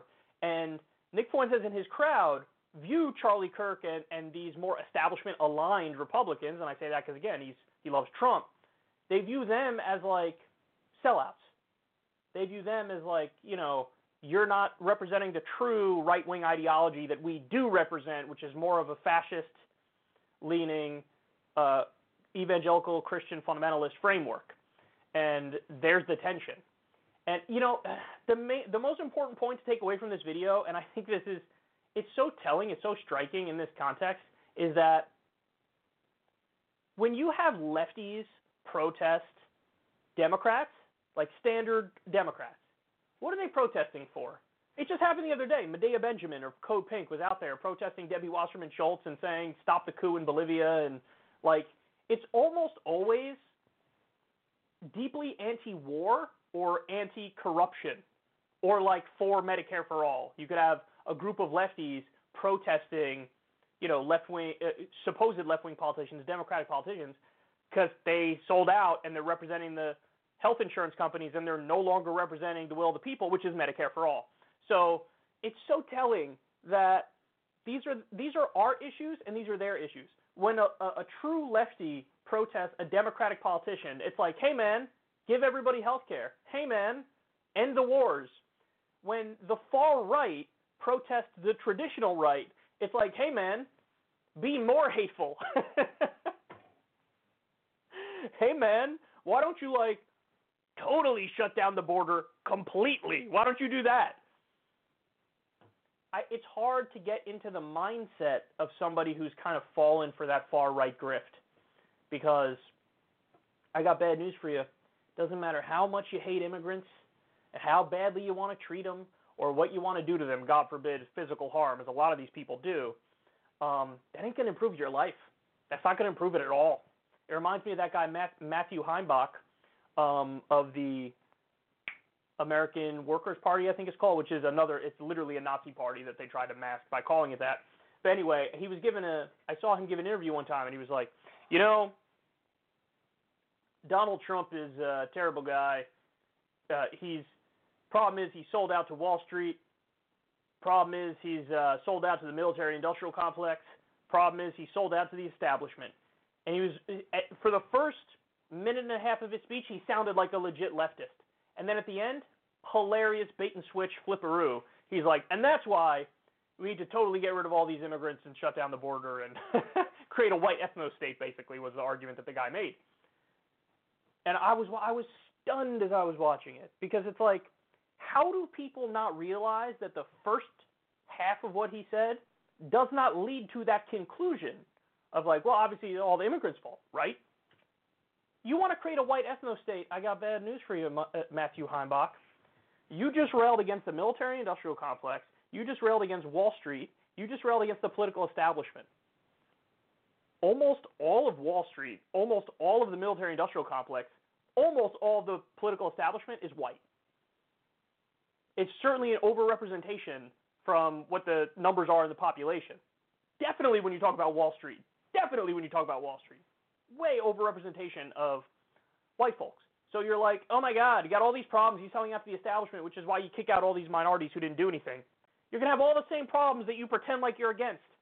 And that's the point, is like, what do these people think? You think by protesting Donald Trump Jr., you think by protesting Charlie Kirk, that and trying to get them to be more hardline on immigration, you think that's going to solve anything? You think that's going to fix anything? You think that's going to improve people's lives? No, not at all, not even close. You're going to have all the same problems that you have now, and you're going to realize, oh my God, I've been duped into an ideology that makes no sense, none at all. So it's actually kind of sad in many ways. But then the final point I'll make is this, and I think it's fair to point this out. Like, hey man, and I don't know about Charlie, I haven't followed Charlie's career that closely, but the thing about like Trump Jr., it's like, you don't think your father created a space for this now in the national dialogue? Because he did. He emboldened a lot of these people. And he emboldened a lot of these people to take it that next extra step and run it into the end zone. When he's out there, he has Stephen Miller as an advisor, and Stephen Miller was just leaked that he literally was like citing Nazi website sources for, you know, his ideology and in emails with Breitbart. But like, when your dad says, we need a total and complete shutdown of Muslims coming into the country, total and complete shutdown, like, you don't realize that now, that's bad enough on its own. That's deeply, deeply bigoted to say 1 billion people are all equally bad because Al-Qaeda exists. But like, you don't realize that now you created this space where we've crossed a clear line where now you're inviting these even further right goons into the national discourse and the dialogue. And as soon as you allow in that, of course, the next step is like, the Jews run everything. This is what they would argue. Oh my God, the Jews run everything, and it's a cabal, and you got to kick them out. And, you know, it's a lot of ugly beliefs that are now, in many ways, they've become mainstream. And the chickens are coming home to roost. So you guys created this space for this dialogue, and now you're shocked. It reminds me of the Pikachu meme with the shocked face. It's like, and now you're shocked that the hatred has gone like a step or two further than your hatred, and you're like, oh my God, wow, there's a lot of hatred out there. Well, gee, yeah, I wonder how they got so emboldened and how they got their entrance into this, you know, this world of politics. It's like Bernie Sanders inspired people to get into the political process and to understand that their life has value and to understand that we could fix the system and everybody can have health care and everybody can have an education and everybody can have decent paying jobs. That's what Bernie Sanders inspired. Donald Trump, in many ways, a lot of these young people who are now part of the alt-right or the dressed up version of the alt-right, yeah, they could have gotten their political beginning by listening to a Donald Trump speech talking about how the Mexicans, they're criminals, they're rapists. I assume some are good people. The total and complete shutdown of Muslims coming into this country, shithole countries trying to immigrate to our country, demographic changes are bad. Like, that could have been the step in. Trump opened that door for them a little bit, and then they opened it the rest of the way and walked through, and here we are. So, on the one hand, I feel bad for them, because it's true, they're not as crazy as the alt-right or the new dressed-up version of the alt-right, white nationalists, whatever you want to call them. But you did open up that door a little bit, man. And, you know, it's almost a little bit too little too late at this point to be like, okay, you guys are hateful. And he did say it there. He's like, you guys are hateful. You're asking hateful things. So, I don't know. I'm a little bit torn about how to feel on this. But make no mistake about it, it's clear who the worst people are in that room.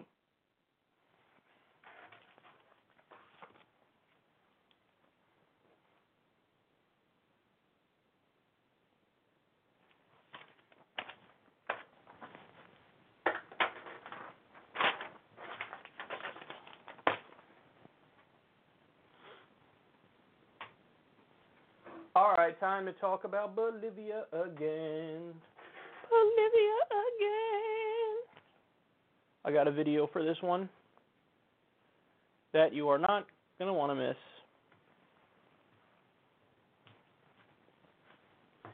Bolivia is still reeling from the political instability brought about after the Morales coup. Now, I did a long, detailed segment on this. I'm happy how well that segment is being received. I think it was an important segment. I tried to be as nuanced and detailed as humanly possible in that segment. But basically, my argument was the textbook definition of a coup is when the military, forces out the leader, and that's what happened. So you have to call it a coup. The one criticism of Morales that I thought was legitimate is the idea that, hey, he shouldn't have been involved in any way, shape, or form in trying to change term limits. And I still feel that. I've always been kind of torn on the issue of term limits in general because they are undemocratic. But at the same time, I get the bigger picture idea for them, which is to try to prevent a really terrible situation of somebody basically seizing power and never letting it go and staying in power until they die. So I see both sides of the term limit debate, but I definitely am of the opinion that if you're in office, if you're in power, you shouldn't be the one to try to overturn term limits and then stay in longer. So I do think that's a fair criticism. But outside of that, this was a coup. He didn't steal the election. There's no evidence to say he stole the election. He also agreed to a new election even when he didn't have to. But he said, hey, listen, I won by over 10 percentage points. But if everybody's saying, oh my God, there's all these question marks or whatever, fine, let's have another election. Totally fine with that. He said that, and then he announced he's stepping down. And of course, we learned he's stepping down, not because he wants to, but because he was forced out because it was a coup. It was an illegitimate coup. Okay, so that's the the Cliff Notes version of what happened in Bolivia. Okay. Well, now it's gotten even worse since that segment because there was violence being done against Morales supporters. They took a pro-Morales mayor from one of the cities. The opposition threw red paint all over her, tortured her, and paraded her through the streets. The opposition is violent. They ransacked Morales' home. They destroyed the homes of other people who were part of Morales' party. Morales represents the indigenous population in Bolivia, and the opposition, they are not indigenous. Or many of them are. I'm sure there's a little crossover here and there, but it's kind of like a Democratic versus Republican Party type situation where almost all of the minorities are in the Democratic Party and the Republican Party is overwhelmingly white. Obviously, minor differences around the edges, but that's by and large the trend. So now the Senate Vice President, a woman by the name of Janine Áñez, declared herself the interim president. Now here's who she is. Quote, I want a Bolivia free of satanic indigenous rituals. The city is not for the indigenous. They should go to the mountains or plains. That's what she tweeted. Guys, Bolivia is 2/3 indigenous. Quite literally a hater of the indigenous population. Okay? There's more just flat out bigoted tweets of hers. Okay? I'm not going to go through them. Not going to waste your time. Just know that that's who she is. Here's another moment from hers that's going viral. Take a look at this. La presidenta está llegando al antiguo palacio presidencial con una Biblia, al parecer, es en la que se va a juramentar en el recinto antiguo. Dice que ha permitido que la Biblia vuelva a entrar al palacio. Que Él nos bendiga. ¡Gloria a Dios! ¡Gloria a Dios! La Biblia vuelve al palacio. Un momento simbólico, por lo que vemos. porque dice que es para que entre la Biblia al Palacio de Gobierno, como puedes ver. She's saying, finally, the Bible returns to the palace. That's a giant Bible she's carrying in. Right-wing coups and religious fundamentalism almost always go hand in hand, and here we are. That's exactly what this is. Now, understand this fact as well. The next in line to be president in this situation would be president of the Senate. President of the Senate is part of Morales' party. So they prevented the president of the Senate from being the president and went to the vice president of the Senate, who's Janine Áñez. So they're literally like, it was obviously a coup. They're taking out the president, and then everybody from that party, they were like, no, not you. We're going to skip over you. And the opposition, oh, would you look at that? The opposition, that's the president. She has the backing of just the police and the military. Listen, we just saw, regardless of what you think of Maduro in Venezuela, this is exactly the playbook that we just saw with Juan Guaido, where he's declaring himself president, but he's not. He's not president, and it's just the U.S. is like, oh, so you're going to be the leader. You're going to be the leader because he's going to represent U.S. interests. He's like, oh, yeah, totally. This is the same shit that happened with Ahmed Chalabi. Remember him in Iraq, where he convinced them, like, no, I'll be the leader of Iraq, and then he wasn't because he had no backing in the country. So we're seeing a similar thing here, or very little backing, I should say. She only has the support of the police and the military. Sure, she has some supporters among the population. He won the election like 47-36, but he won by over 10 percentage points, so he won without getting that majority. I'm talking about Morales now. But like at least half the country is pro-Morales. He still has very high approval ratings. I also showed you the economic data. Minimum wage went up. Inflation was solid. You had the GDP massively go up. He built thousands of clinics and gymnasiums in poor regions of the country. He lifted people out of poverty and extreme poverty by gargantuan numbers. So he had good results. His approval rating was still high. Now it's the opposition forcefully taking over power, and the only reason she's able to get away with it is the police and the military back her. It's like a textbook definition of a coup. Now, the other thing I want to show you is this. This is super important. Within a few hours, the 24-hour deadline given by the Bolivian Workers' Central, COB, will expire for the coup organizers to leave power. Otherwise, the country's largest trade union, Central, will call an indefinite general strike. So that's where we're at now. You have the pro-Morales unions are saying, oh, we're not accepting the coup. You have to step down, give power back to the rightful president, Morales, and if you don't, we're going to do an indefinite general strike and ground the economy to a halt. I am very curious to see how this unfolds. Very curious. And then there's the other point, which is, this goes right back to the Cold War playbook, man. And John Bolton just said recently the Monroe Doctrine is alive and well. Here you go. And Bolivia has a tremendous amount of lithium, which is used in car batteries and which is used in phone batteries. So we want to get our hands on that lithium. And this is definitely one of the ways in which we can do it. Have a very pro-U.S. opposition seize power. But it does tell you quite a bit about their character. What she said about indigenous people and the fact that she's carrying a giant Bible into the palace, and she's like, finally the Bible returns, says a lot, man. Right-wing coup, religious fundamentalism, this has everything. And, despite the fact that there are, of course, criticisms, Morales is no angel, and I'm sure he's made mistakes and all this stuff. But this was a totally illegitimate power grab by the opposition. It just was. It just was. You want to have another election, even though he won? Fine. I agree to that. He agrees to that. But it doesn't look like they're going to do it.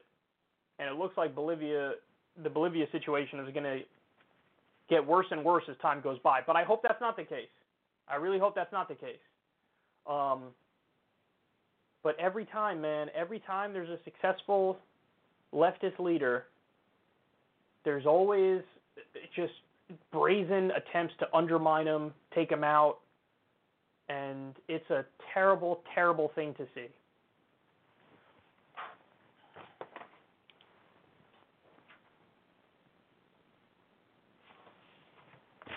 Okay.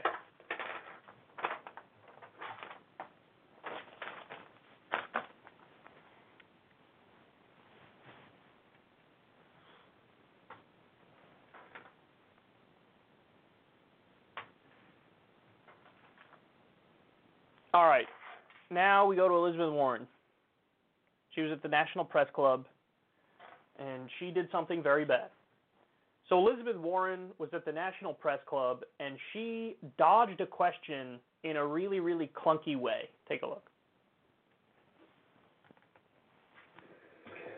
Sam Husseini with The Nation and the Institute for Public Accuracy. Cortez, who was mentioned earlier, and other likely incoming congressional members next year propose slashing the military budget to help pay for human and environmental needs. Do you agree? And if I could, a second question, would you consider introducing and sponsoring Betty McCollum's bill on Palestinian children's rights in the Senate? So I now sit on armed services, and boy, I have been in the middle of the sausage-making factory on that one. And that has pushed me even more strongly in the direction of systemic reforms. I want to be able to have those debates. I want to be able to get them out in the open and talk about these core issues that affect our government, affect our people. I want to be able to debate them on the floor of the Senate. I want to be able to do amendments on them. Right now, the hold of big money over our government stops much of that. It chokes off much of the debate we should have. So I'm going to give you a system-wide answer because I think that's what matters here. This is not about one particular proposal. This is all the way across. How is it that we get the voices of the people heard in government instead of over and over the voices of the wealthy and the well-connected, the voices of those who can hire armies of lobbyists? So for me, that's what this is about. That was the worst dodge I've ever seen. The question was so straightforward and so simple, and she couldn't answer it in a plain way. She was asked about cutting military spending to fund, domestic priorities, and she was asked about a specific bill that protects the rights of Palestinian children. You want to know how you answer that? If you are in favor of cutting military spending and are in favor of protecting the rights of Palestinian children, here's how you answer it. Yes, I'm in favor of that bill and I'll co-sponsor it, and yes, I want to cut military spending. That's it. That's all you got to do. That's it. That's it. That's it. If she answered like that, perhaps we'd be doing this segment to give her credit, to be like, oh, well, that was straightforward, and she's on the record now. She wants to protect the rights of Palestinian kids, and she wants to cut military spending. But she doesn't want to do those things. She's not good on the issue of Israel-Palestine. She's a standard establishment Democrat on that issue. And on the issue of military spending, she voted for Donald Trump's monstrous increase in military spending. Guys, you got to understand how wild that is. The entire Democratic Party says, wow, Donald Trump is a thin-skinned moron, a buffoon. He doesn't have the temperament for this position, and his finger should be nowhere near the red button, and he should not be the one to control our great military. They say that, and then they turn around and voted to give him a bigger military than he even asked for, and they authorized more NSA spying powers for him. To be fair, I don't know how Warren voted on that part, the NSA part, but she voted for his increase in the military spending. So in other words, the biggest criticism that the left has against Elizabeth Warren, she just said in no uncertain terms, oh, that criticism is totally merited and you shouldn't trust me on foreign policy. That's what just happened. That's it. That's what just happened. Oh, don't trust me on foreign policy. No, I'm really bad on that. So now we have a candidate, and again, Nowhere near Bernie, just be honest about that. Bernie's talking about cutting aid to Israel and redirecting some of that money for humanitarian aid in Gaza. Talking about leveraging our subsidy to them. Warren voted for Trump's military budget. Bernie is in favor of eliminating all student loan debt. Bernie is in favor of eliminating all medical debt. Elizabeth Warren, not in favor of eliminating all student loan debt, not in favor of eliminating all medical debt. I mean, they're not really close. Like, we're not, is anybody under that, under that delusion anymore? I'm so happy that Cenk Uygur came out and endorsed Bernie the other day. I knew in his heart of hearts, I knew all along he leaned in favor of Bernie. So it's weird to me that there was still a little bit of a false equivalence there for an extended period of time where he was like, oh, Warren and Bernie, Warren and Bernie, Warren and Bernie, and acting like it's 50-50. It's not. It's nowhere near 50-50. And this is just yet another example. It wasn't even an artful way of BSing your way through the question. I've seen Trump more artfully BS a question than that. But it was just like, I believe, systemic reform is good. It's good, and we should do more of systemic reform. I asked you about cutting the military budget and protecting Palestinian kids.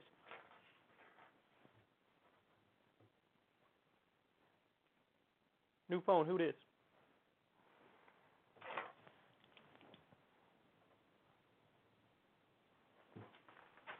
All right, next.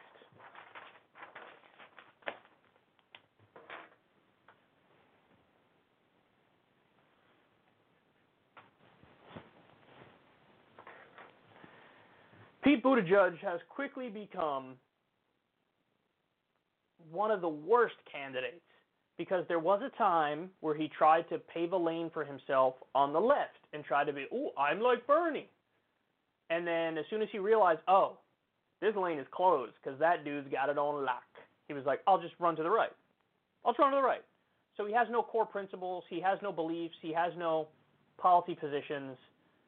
He is just trying to become president, and he'll say anything and do anything to get to that position. So really just like cold-blooded approach here and gross approach here. Now, here's two moments put back to back. This is what he was saying about Medicare for All early on in the election compared to what he's saying now. Take a look.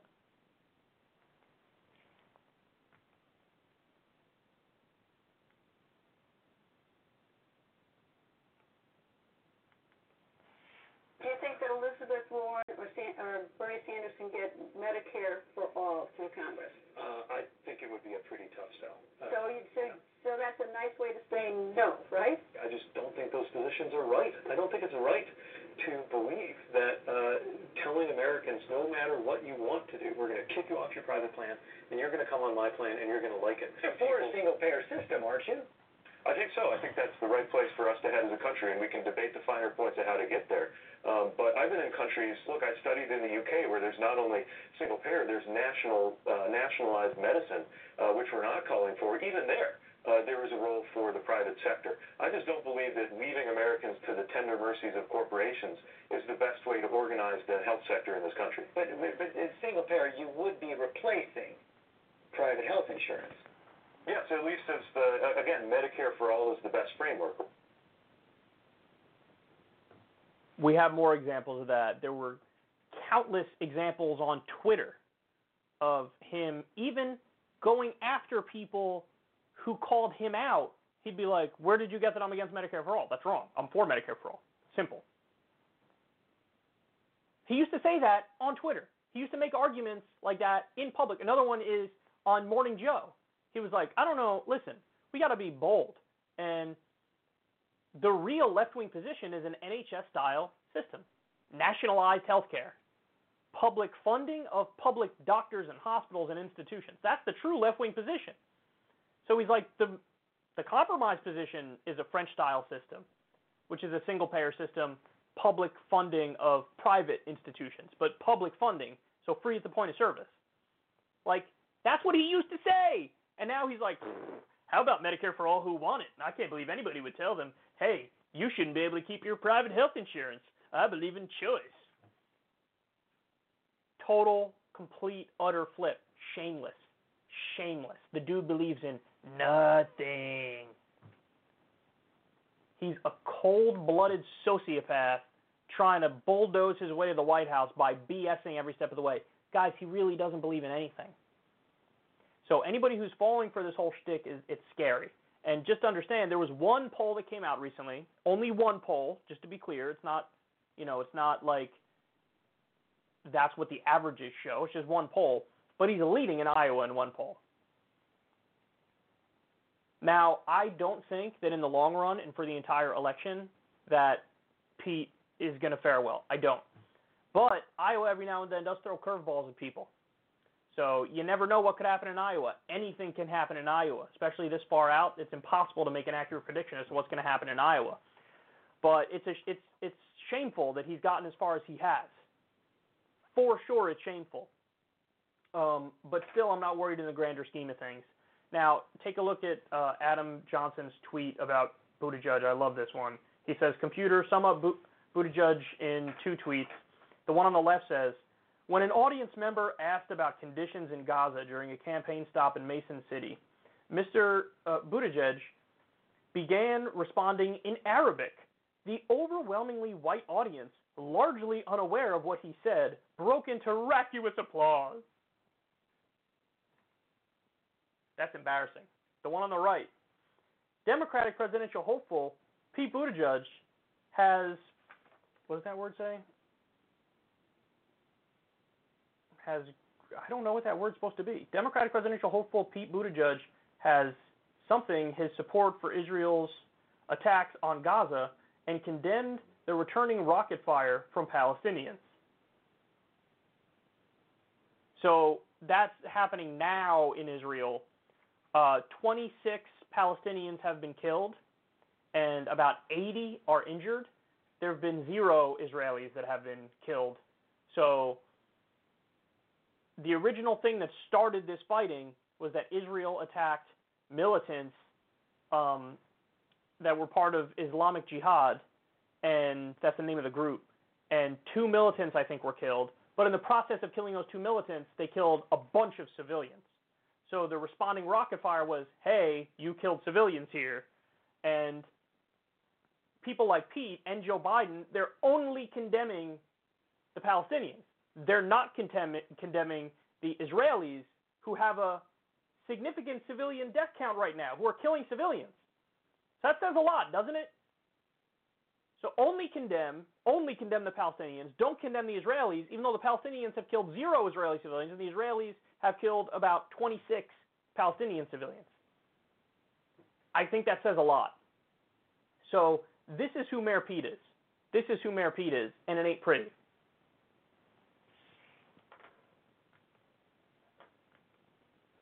I do want to know what that word is. What is that word that I didn't fucking get?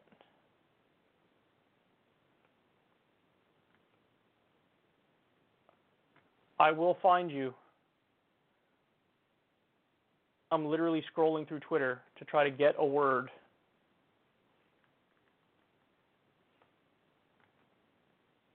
Oh, tweeted. Democratic presidential hopeful Pete Buttigieg had tweeted his support.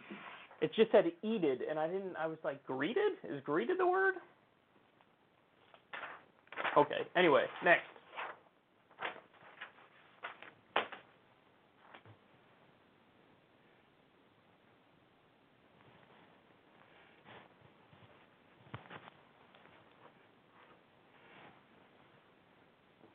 All right, the left is winning. The left is winning a super important battle.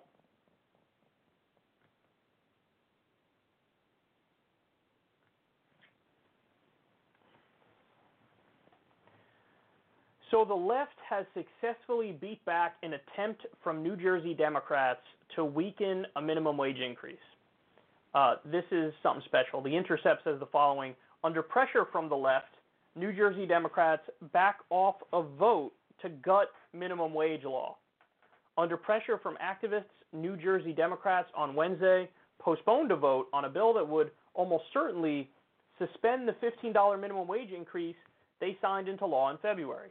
Democrats passed the current minimum wage bill in 2016 under former Republican Governor Chris Christie, who vetoed it. Democratic Governor Phil Murphy signed a later version of the bill into law in February, initiating the scheduled phase-in for the increase.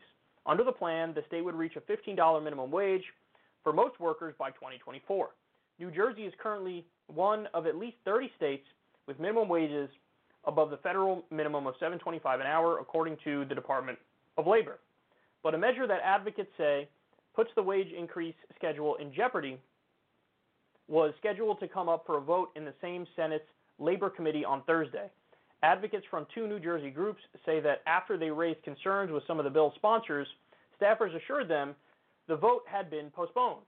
On Wednesday morning, Democratic presidential candidate Senator Bernie Sanders joined the bill's critics on Twitter, urging state senators to stand on the side of workers and their families, saying that the proposed measure was a threat to their livelihood. By Wednesday morning, the proposal had been removed from the committee's Thursday schedule. It is unclear when the committee will take up the bill again. Democratic State Senator Vin Gopal, who introduced the bill in March with Republican State Senator Kristen Corrado, responded to critics on Twitter, including Sanders, to say that he had asked for the bill to be removed from the committee schedule. Gopal added that he looked forward to meeting with stakeholders in the weeks and months ahead of the positives in the weeks and months ahead on the positives and negatives of both bills.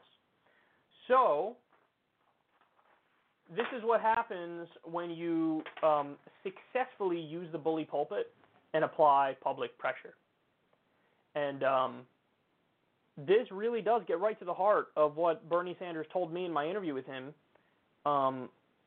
He said he has no problem doing an outside-inside game, and he would go to West Virginia to rally against Joe Manchin if Joe Manchin gets in the way of Medicare for All, among other priorities.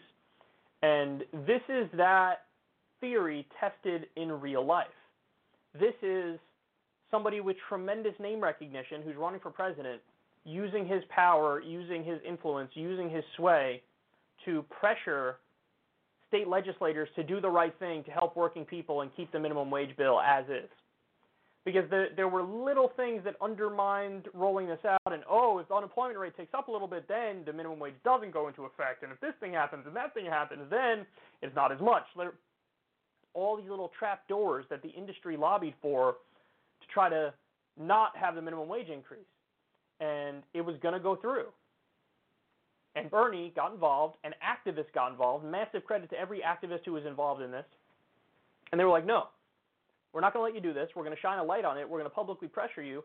And, of course, my favorite thing is we're going to threaten primaries. If you do the wrong thing here, you're going to pay for it politically. You will pay for it. And you apply enough pressure, you let them know there's basically not an option in the court of public opinion here, and they backed off. Now, can you see Elizabeth Warren using the bully pulpit in a way where she directly calls out Democratic lawmakers like this? Please. Please. There's a reason why Bernie Sanders is hated by the political establishment and why they want anybody but Bernie, because this is what Bernie does. He doesn't care that you're on Team Democrat. If you're going to do the wrong thing, he's going to call you out. And that's exactly what this is. And remember, it worked. So don't, defeatism is the best friend of the establishment. Because if good people just feel like, we can't win, well, then the establishment goes, yeah, that's right, you can't win. And then they run roughshod and do whatever they want. But if you don't take no for an answer, if you say, I don't care what the percentage is that we win or lose, I'm just going to go full bore and try to get the right policies implemented, that's the only way we win, is when we don't take no for an answer, we're incredibly persistent, and we stare defeat in the eyes and beat it back with a stick. We're not going to allow defeatism to get the best of us, nihilism to get the best of us. We're going to keep fighting like we have nothing to lose, and it works. So, another great example of it right here. I want to see a lot more of this in the future.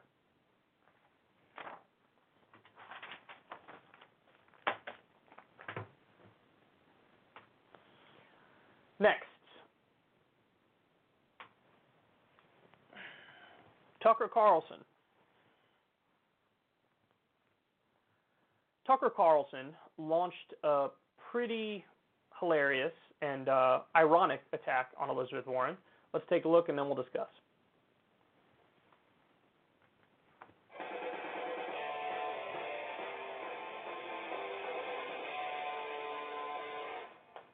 Good evening and welcome to Tucker Carlson Tonight. One thing we know for sure about Elizabeth Warren, above all else, is that on economic questions, she's a sincere populist. Warren is deeply distressed by income inequality. She profoundly distrusts Wall Street and big tech. She hates monopolies and massive multi-generational concentrations of wealth. So if you're a private equity chieftain, for example, or a weed-smoking trustafarian living off family money in Jackson Hole, you got to be terrified of Elizabeth Warren. How could you not be terrified? Listen to her talk.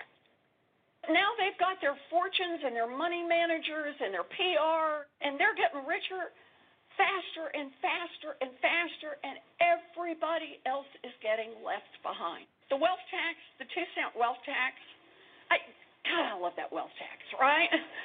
I'm not willing to give up and let a handful of monopolists dominate our economy and our democracy. It's time to fight back. Oh, it's time to fight back against the monopolists who dominate our economy. Sound familiar? Well, actually, that's not too far from what Donald Trump ran on in 2016, back before Paul Ryan and the Ayn Rand people got a hold of his economic program. But this time around, Elizabeth Warren plans to steal that message, the Trump message, really. Warren claims that she's the radical populist here. She's the disruptor. But is she? Well, let's see. Emily Tish Sussman is a woke liberal who often appears on cable television to talk about democratic politics. Nice person. But she's the daughter of 2 billionaires.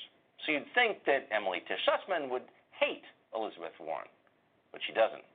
Instead, she demands that you support Elizabeth Warren or else you're sexist. Watch. I actually overheard someone saying that I thought was an interesting point, that basically at this point, if you are still supporting Sanders as opposed to Warren, it's kind of showing your sexism, because she has more detailed plans and her plans have evolved. I thought it was an interesting point, and I think there may be something to it. Yeah, there might be something to it. If you don't support Warren, you're a sexist. Now, keep in mind, you just saw one of the richest people on planet Earth demanding that you support Elizabeth Warren for president. Surprising, right? Well, actually, it turns out that some of Warren's most fervent supporters are the very people she claims she wants to fight. Well, that's weird. So, for example, in the third quarter of this year, Elizabeth Warren raised more money from Silicon Valley, from those monopolists she claims to hate, than anybody else running for president. Spotify's CEO is an Elizabeth Warren fan. So is Silicon Valley venture capitalist and billionaire Chris Sacca. He's already maxed out to her campaign. Really, the billionaire's supporting her. Then last month, Charlie Gasparino over on Fox Business reported that Elizabeth Warren's campaign is making overtures to finance moguls on Wall Street seeking contributions. And some of them are responding. But wait a second. Why would Elizabeth Warren's enemies, and these have got to be her enemies, she attacks them all the time on the campaign trail, why would her enemies fund her campaign? We'll give you 5 seconds to think about it. And the answer, of course, is they're not really her enemies. They understand that Warren doesn't really mean what she says. They know that Warren's populism is a facade, and underneath it all, she's really just this season's Hillary Clinton. Faithful party robot, stalwart defender of the prerogatives of the establishment. That's what it seems like she really is. Is she? Ooh, do Trump next. Do Trump next. That's why this segment got under my skin so much, is that like this exact dynamic he's accusing Warren of being guilty of, and by the way, he's half right on that. I'll dive in more in a second. But that is the dynamic that is most pervasive and apparent about the Trump administration, and he's got nothing to say about that. Now, to be fair to him, he did throw one line in there, was a throwaway line, where he did kind of give like a head nod, like, okay, yeah, sure, that's true. But there's a reason why he's not extrapolating on that. So he said, this kind of what Trump ran on, quote, back before Paul Ryan and Ayn Rand, and the Ayn Rand people got a hold of him. Now, that would make an interesting segment, Tucker. Can you please dive into that one for me in detail? Tell me exactly how Donald Trump went back on his populism on the campaign trail. Tell me exactly how he's capitulated 100% to the establishment forces that dragged him to this position. By the way, it wasn't that hard, I'm sure. But when you have Gary Cohn and Steve Mnuchin and other Goldman Sachs lackeys and Larry Kudlow, who's been wrong about everything for the past 3 decades, when these are the people who are making your economic decisions, and you're doing tax cuts for the rich, and you're deregulating Wall Street, he became the polar opposite of what his campaign rhetoric was on economic issues, domestic issues, on issues where he pretended to be a populist. So that deserves a hell of a lot more coverage and a hell of a lot more detail, and he doesn't give it because, unfortunately, this has become, Tucker Carlson's thing in many respects, is he'll often do these populist segments, but then he always redirects that support for his audience back to Republican politicians who are the least populist people in the entire country. We did the segment with Josh Hawley, Republican senator. He went on Tucker's show and sounded incredibly populist, and then I gave you Josh Hawley's record. Everything about his record is anti-populist and massively elitist. But Tucker laundered his image on his show for him, which is, it's intelligent in the sense that he knows the old school, rugged individualism, free market nonsense. He knows that doesn't sell anymore. So he knows he's got to go in a populist direction with his rhetoric, and that's what makes him more of an interesting character and more appealing to younger viewers. But it is, again, all facade, which is what's important here. Now, so Trump is even more guilty of this dynamic than Elizabeth Warren is. But let's talk a little bit about Warren. Does he have a point when he says, oh my God, some billionaires are donating to her, so maybe she's not really for the thing she's saying she's for? I think that's half true, because it is true, it's been reported on in detail, that she has been courting the Democratic establishment behind the scenes. And I think, and I'm just guessing here, but I think it's an educated guess, I think that what she's saying, excuse me, and no, this is not an ad, but it should be. Big Seltzer, where's my check? Cut it, bitch. I heard my voice going, which is why I had to do it. Anyway, she has been courting the Democratic establishment behind the scenes. And that shows that the argument she's probably making to them is, I'm not Bernie. Okay, I'm not Bernie. I'm not as far left as him. I'm just not. Bernie happily calls himself a democratic socialist, even though he's more of a social democrat, but still he calls himself a democratic socialist, and Elizabeth Warren says, I'm a proud capitalist. So I think that those meetings are, I'm not as bad as you think I am, and I'm not as against you as you think I am. I think that that's what's going on in those meetings, and so she is courting them for their support. However, when he says, oh, she's just the next Hillary Clinton, don't agree with that at all. Not at all. And anybody on the left who thinks, no, she's really just the next Hillary Clinton, I don't agree with you. There is a 0% chance Hillary Clinton ever would have done the Consumer Financial Protection Bureau. Ever. 0% chance. She never would have done it. You want to know why? Because the Consumer Financial Protection Bureau was massively successful, and it helped working Americans who were getting screwed over by big banks. $12 billion returned to defrauded Americans. That was her brainchild, and she fought for it. You can't do a false equivalence and say, oh, one of the most corrupt Democrats in modern American history is equal to one of the better Democrats in modern American history. Now, I get it. That's a low bar. It's like saying, who's the tallest kid in kindergarten? I get it. But don't conflate the two. Don't conflate the two. And what he's doing, it's a propaganda trick. Oh, aren't they the same? So, so the idea is tar her as equally as corrupt, tar her as equally as corrupt as Hillary Clinton, and tar her as big of a sellout as Hillary Clinton. I'm sorry, I just don't think that that's true. Now, the other thing is, I think that on a lot of these issues, Warren means it. It's just that her position on it does not hurt the ultra-wealthy as much as Bernie's does. So when she has, we went over her wealth tax and we went over Bernie's wealth tax. Warren's isn't as strong and isn't as far left as Bernie's. 2% tax on net worth over $50 million. Congratulations. Bernie's is higher than that. So I don't think she's like, what, you think she's like not for the wealth tax, but she's saying she's for the wealth tax? No, I think she actually is for the wealth tax. Now, you can call me naive, but I think her history proves pretty clearly that on issues of taxes, on issues of Wall Street regulation, and on issues of trade, she has a pretty good record on that front.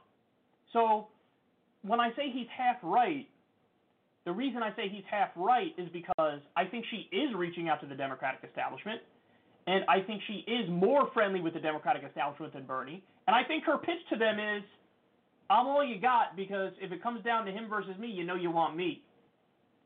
So he has half a point there. But I think he goes way too far when he says, oh, she's like Hillary Clinton 2.0. That totally throws all the nuance about Elizabeth Warren out the window. And then the other point is the exact dynamic he's going after Warren for, I'm sorry, but Trump is the most guilty of this dynamic, and he's never done a detailed segment like this going after Trump on this issue. I mean, again, Donald Trump ran as a populist, ran as the anti-outsourcing guy. 93,000 jobs were outsourced in his first year as president. Wages are still stagnant to this day. Now the tax rate for the rich is effectively less than the tax rate for working people. That's another story that we reported on from about a month and a half or so ago. It's the first time in American history that's been the case. Even during the robber baron era, it wasn't the case that we had a legit regressive tax rate, and that's what we have right now in many respects. So, hey man, turn those sights on Donald Trump, please. But he's not going to do it because, again, he uses this populism to then rope in the audience to support the least populist politicians in the country. Now, if Tucker wants to prove me wrong, he can, by all means, prove me wrong, man, and endorse Bernie. He's not going to do that. You know he's not going to do that. He's not. Because the other trick he likes to do is pretend like every single person on the left is just like a woke, outraged social justice warrior. And he likes to act like, the entire left is so wild and crazy on social issues that they don't even know the difference between a man and a woman anymore. Like, this is the other narrative.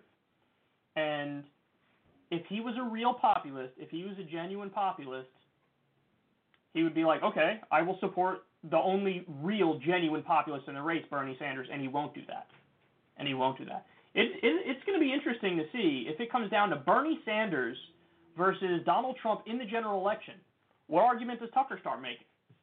What argument does he make? Don't get me wrong, I know he's not going to endorse Bernie Sanders, but it's going to be hard for him to maintain this, like, I'm a populist myself task stance when one guy has gone full elitist, that's Trump, and one guy is like the only serious populist in the country running for president. So,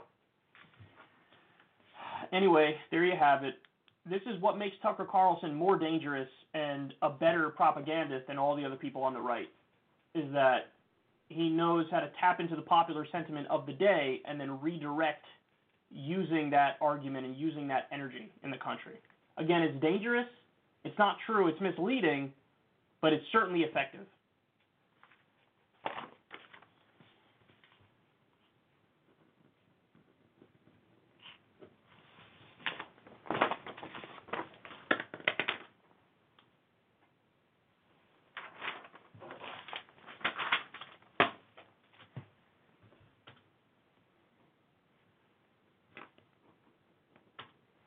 All right, next.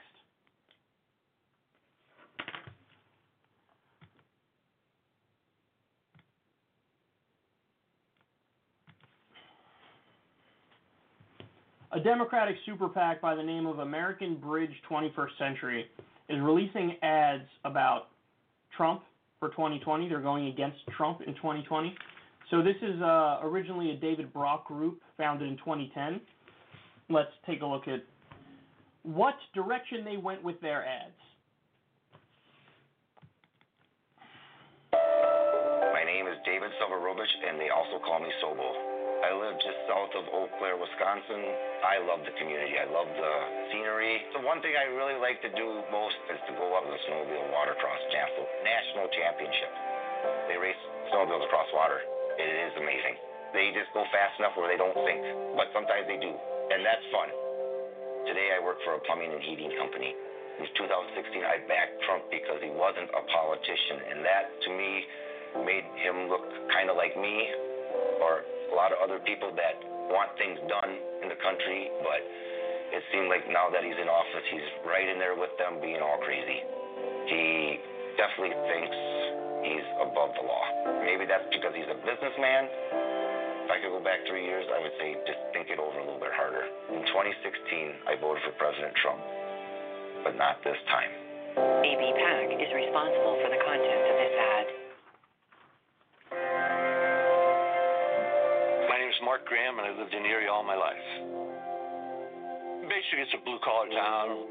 It started off large manufacturing base, a lot of water shipping, rum running back in the days. I voted for Donald Trump in 2016 because I thought he would make a change. Did he make a change? Not for the good. Donald Trump only plays favorites for people like himself, not Erie, Pennsylvania. The president's a bully because it's his way or no way. He doesn't understand life around here. He thinks he's the smartest person ever. I don't think people believe that. I don't believe Donald Trump is on the side of the American people. I think he's on his own side. If I could go back in time, I would tell myself to beware of the changes that President Trump has made. Voting for Donald Trump in 2020 would be like putting gasoline on a fire. AB PAC is responsible for the content of this ad. You know, so close but so far, these ads. It's like they're almost good, but they're just not. So let me explain what I mean. There wasn't a single issue brought up in any of those ads. It was just dudes who were like, yeah, I voted for him and now I don't like him. Okay, but anybody watching the ad is going to be like, and then? So why exactly do you not like him? Willing to listen, but you got to make the point. What's the point? And, you know, here's the problem, guys. The problem is, like I said, this is a David Brock group. It's a Democratic group. They're against the Republicans. But a David Brock group is an establishment Democratic group. Establishment Democratic groups are not really in favor of left-wing change. They're just not in favor of Republicans. Now, I agree with them on the whole being against Republicans thing. That's easy. But I disagree with them on fundamental systemic change because I'm actually for it. I'm for all of the actual left-wing proposals that represents the wing of the party that they're also against. So that's why you don't see them, you know, bringing up specific political issues here, because the solutions would be things that a David Brock group doesn't support, that establishment Democrats don't support. So you can't really bring up NAFTA or permanent normal trade relations with China because the establishment Democrats were for that. So that's why maybe they don't. You know, it would have been easy for one of these people to be like, yeah, I lost my health insurance. There are plenty of people, I'm sure, who lost their health insurance in the Rust Belt under Trump. Talk to one of them. Let them say it. Hey, I had health insurance. Now I don't. 7 million Americans lost their health insurance because of Donald Trump and his executive orders against Obamacare. 7 million, that's a fact. That's from Gallup. 7 million people lost their health insurance under under Trump, excuse me. And you're going to tell me that this is a successful presidency? How? That's nowhere near successful. Bring up an issue. I don't care. If you don't have to bring up two, you don't have to bring up three. In each of these ads, have somebody bring up one issue that impacted them directly in a negative way. Just one. That's it. And then it'd be a good ad. Like, I get what they're trying to get at here. Oh, it's okay. There were former Trump people. Now they realize this guy isn't what they thought. Don't you want to be like him? If you're a former Trump voter, don't you want to be like these people? They saw the light. Do you want to see the light? But I don't like it when people get talked down to, and I feel like they're talking down to people. Because again, the natural question anybody would have watching this is, okay, so you switched. Why? And they don't get into why. They don't say why. You have to say why. You have to use the art of persuasion. You have to make a point, and they didn't make a point. So, but what would you expect from an establishment Democratic group? I mean, this is what you're going to get. This is as good as you're going to get it. And it's a shame, because like Media Matters, for example, you know, that's David Brock, you know, was involved with Media Matters, and then this is also a David Brock group. It doesn't have to totally suck. I think Media Matters in many ways does a great job when they just clip out stuff Fox News says and they say, here, look at how crazy these people are. They're right in all that stuff. for sure. But when it comes to specifically arguing for systemic change and making a case in an election, they can't make a potent case because they're not in favor of the real reforms we need. Medicare for all, free college, living wage, ending the wars, Green New Deal, all that stuff. So they can't be as pointed and sharp in their criticisms as they need to be, and that's why their ads, I don't think, are as good as they could be.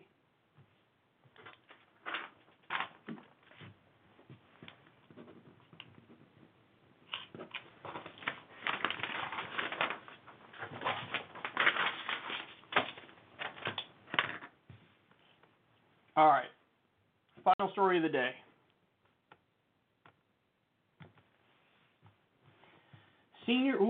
Wrong graphic. I gotta switch the graphic.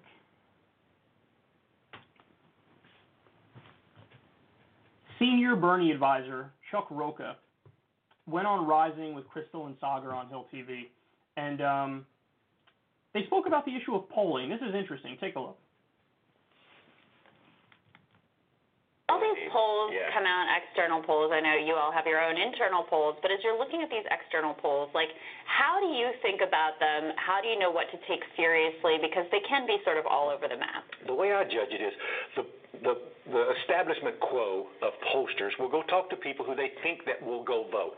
This is what the viewers need to really understand when you're dissecting a poll is pollsters are guessing. And the point is, are they guessing right?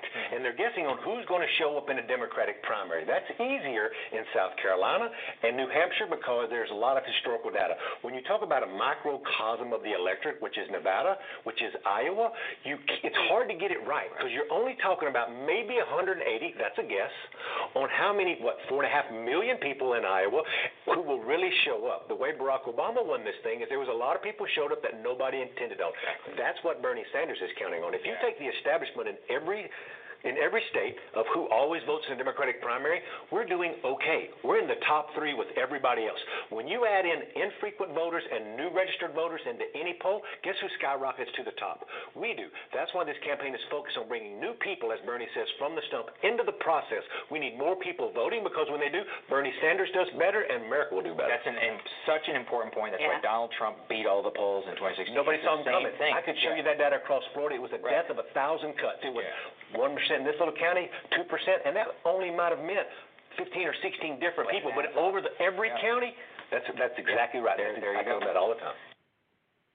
All right, that's a really good point. And, you know, this is one of the reasons I've tried to not cover as much polling this election cycle. Sometimes I can't help myself if the poll is super interesting. But I tried not to cover as much as I did in 2016 for that reason, because any election that Bernie Sanders is going to win is going to have insanely high turnout. And because when turnout goes up, that means more young people came out, because the older folks typically always vote. So they're a given. But when turnout goes up, that means younger people are getting out in massively high numbers. That's the word I'm looking for, in droves. I think that's the word I'm looking for. And he wins among young people by 1.5 miles. His poll numbers among young people are the highest. So really, any election that Bernie Sanders would win would be legendary turnout, record high turnout. Those are the elections he's going to win. Now, that's why when you have pollsters, you know, doing what they do, and they're going, oh, let's look at likely voters. Well, if you're only doing likely voters, what are you basing it off of, 2016 turnout? If you base it off of 2016 turnout, you're going to get a very skewed picture, because that would mean turnout is pretty low. So that's why there's a little bit of a sleeper Bernie vote that we are kind of relying on in the same way, and they pointed this out like this guy did. There was that sleeper Trump vote, people who supported Trump but were too afraid to say to the pollsters, and new voters who would come into the fray and voted for Trump, people who would have sat on the sidelines and then they came out and they voted for Trump, especially in the states that mattered for him. He targeted the proper states for the Electoral College. So it's a similar dynamic that you would see with Bernie. And the best example I could give of this is 2016 Democratic primary, Michigan. I don't know if you guys remember this, but Bernie was down massively in all the polling that had been done in Michigan. Hillary was blowing him out of the water in Michigan. I mean, it was like, I don't remember, so I don't want to, say the wrong thing, but I think it was at least 20 percentage points down, Bernie Sanders was. Could have been as high as 30 percentage points down. And then he won the primary there. Why? Overwhelmingly high turnout, staggeringly high turnout, and they went for Bernie. Young people turned out, went for Bernie, and he won. So we can do that in this election upcoming too. But we have to do that. We have to do that. We have to turn out people everywhere.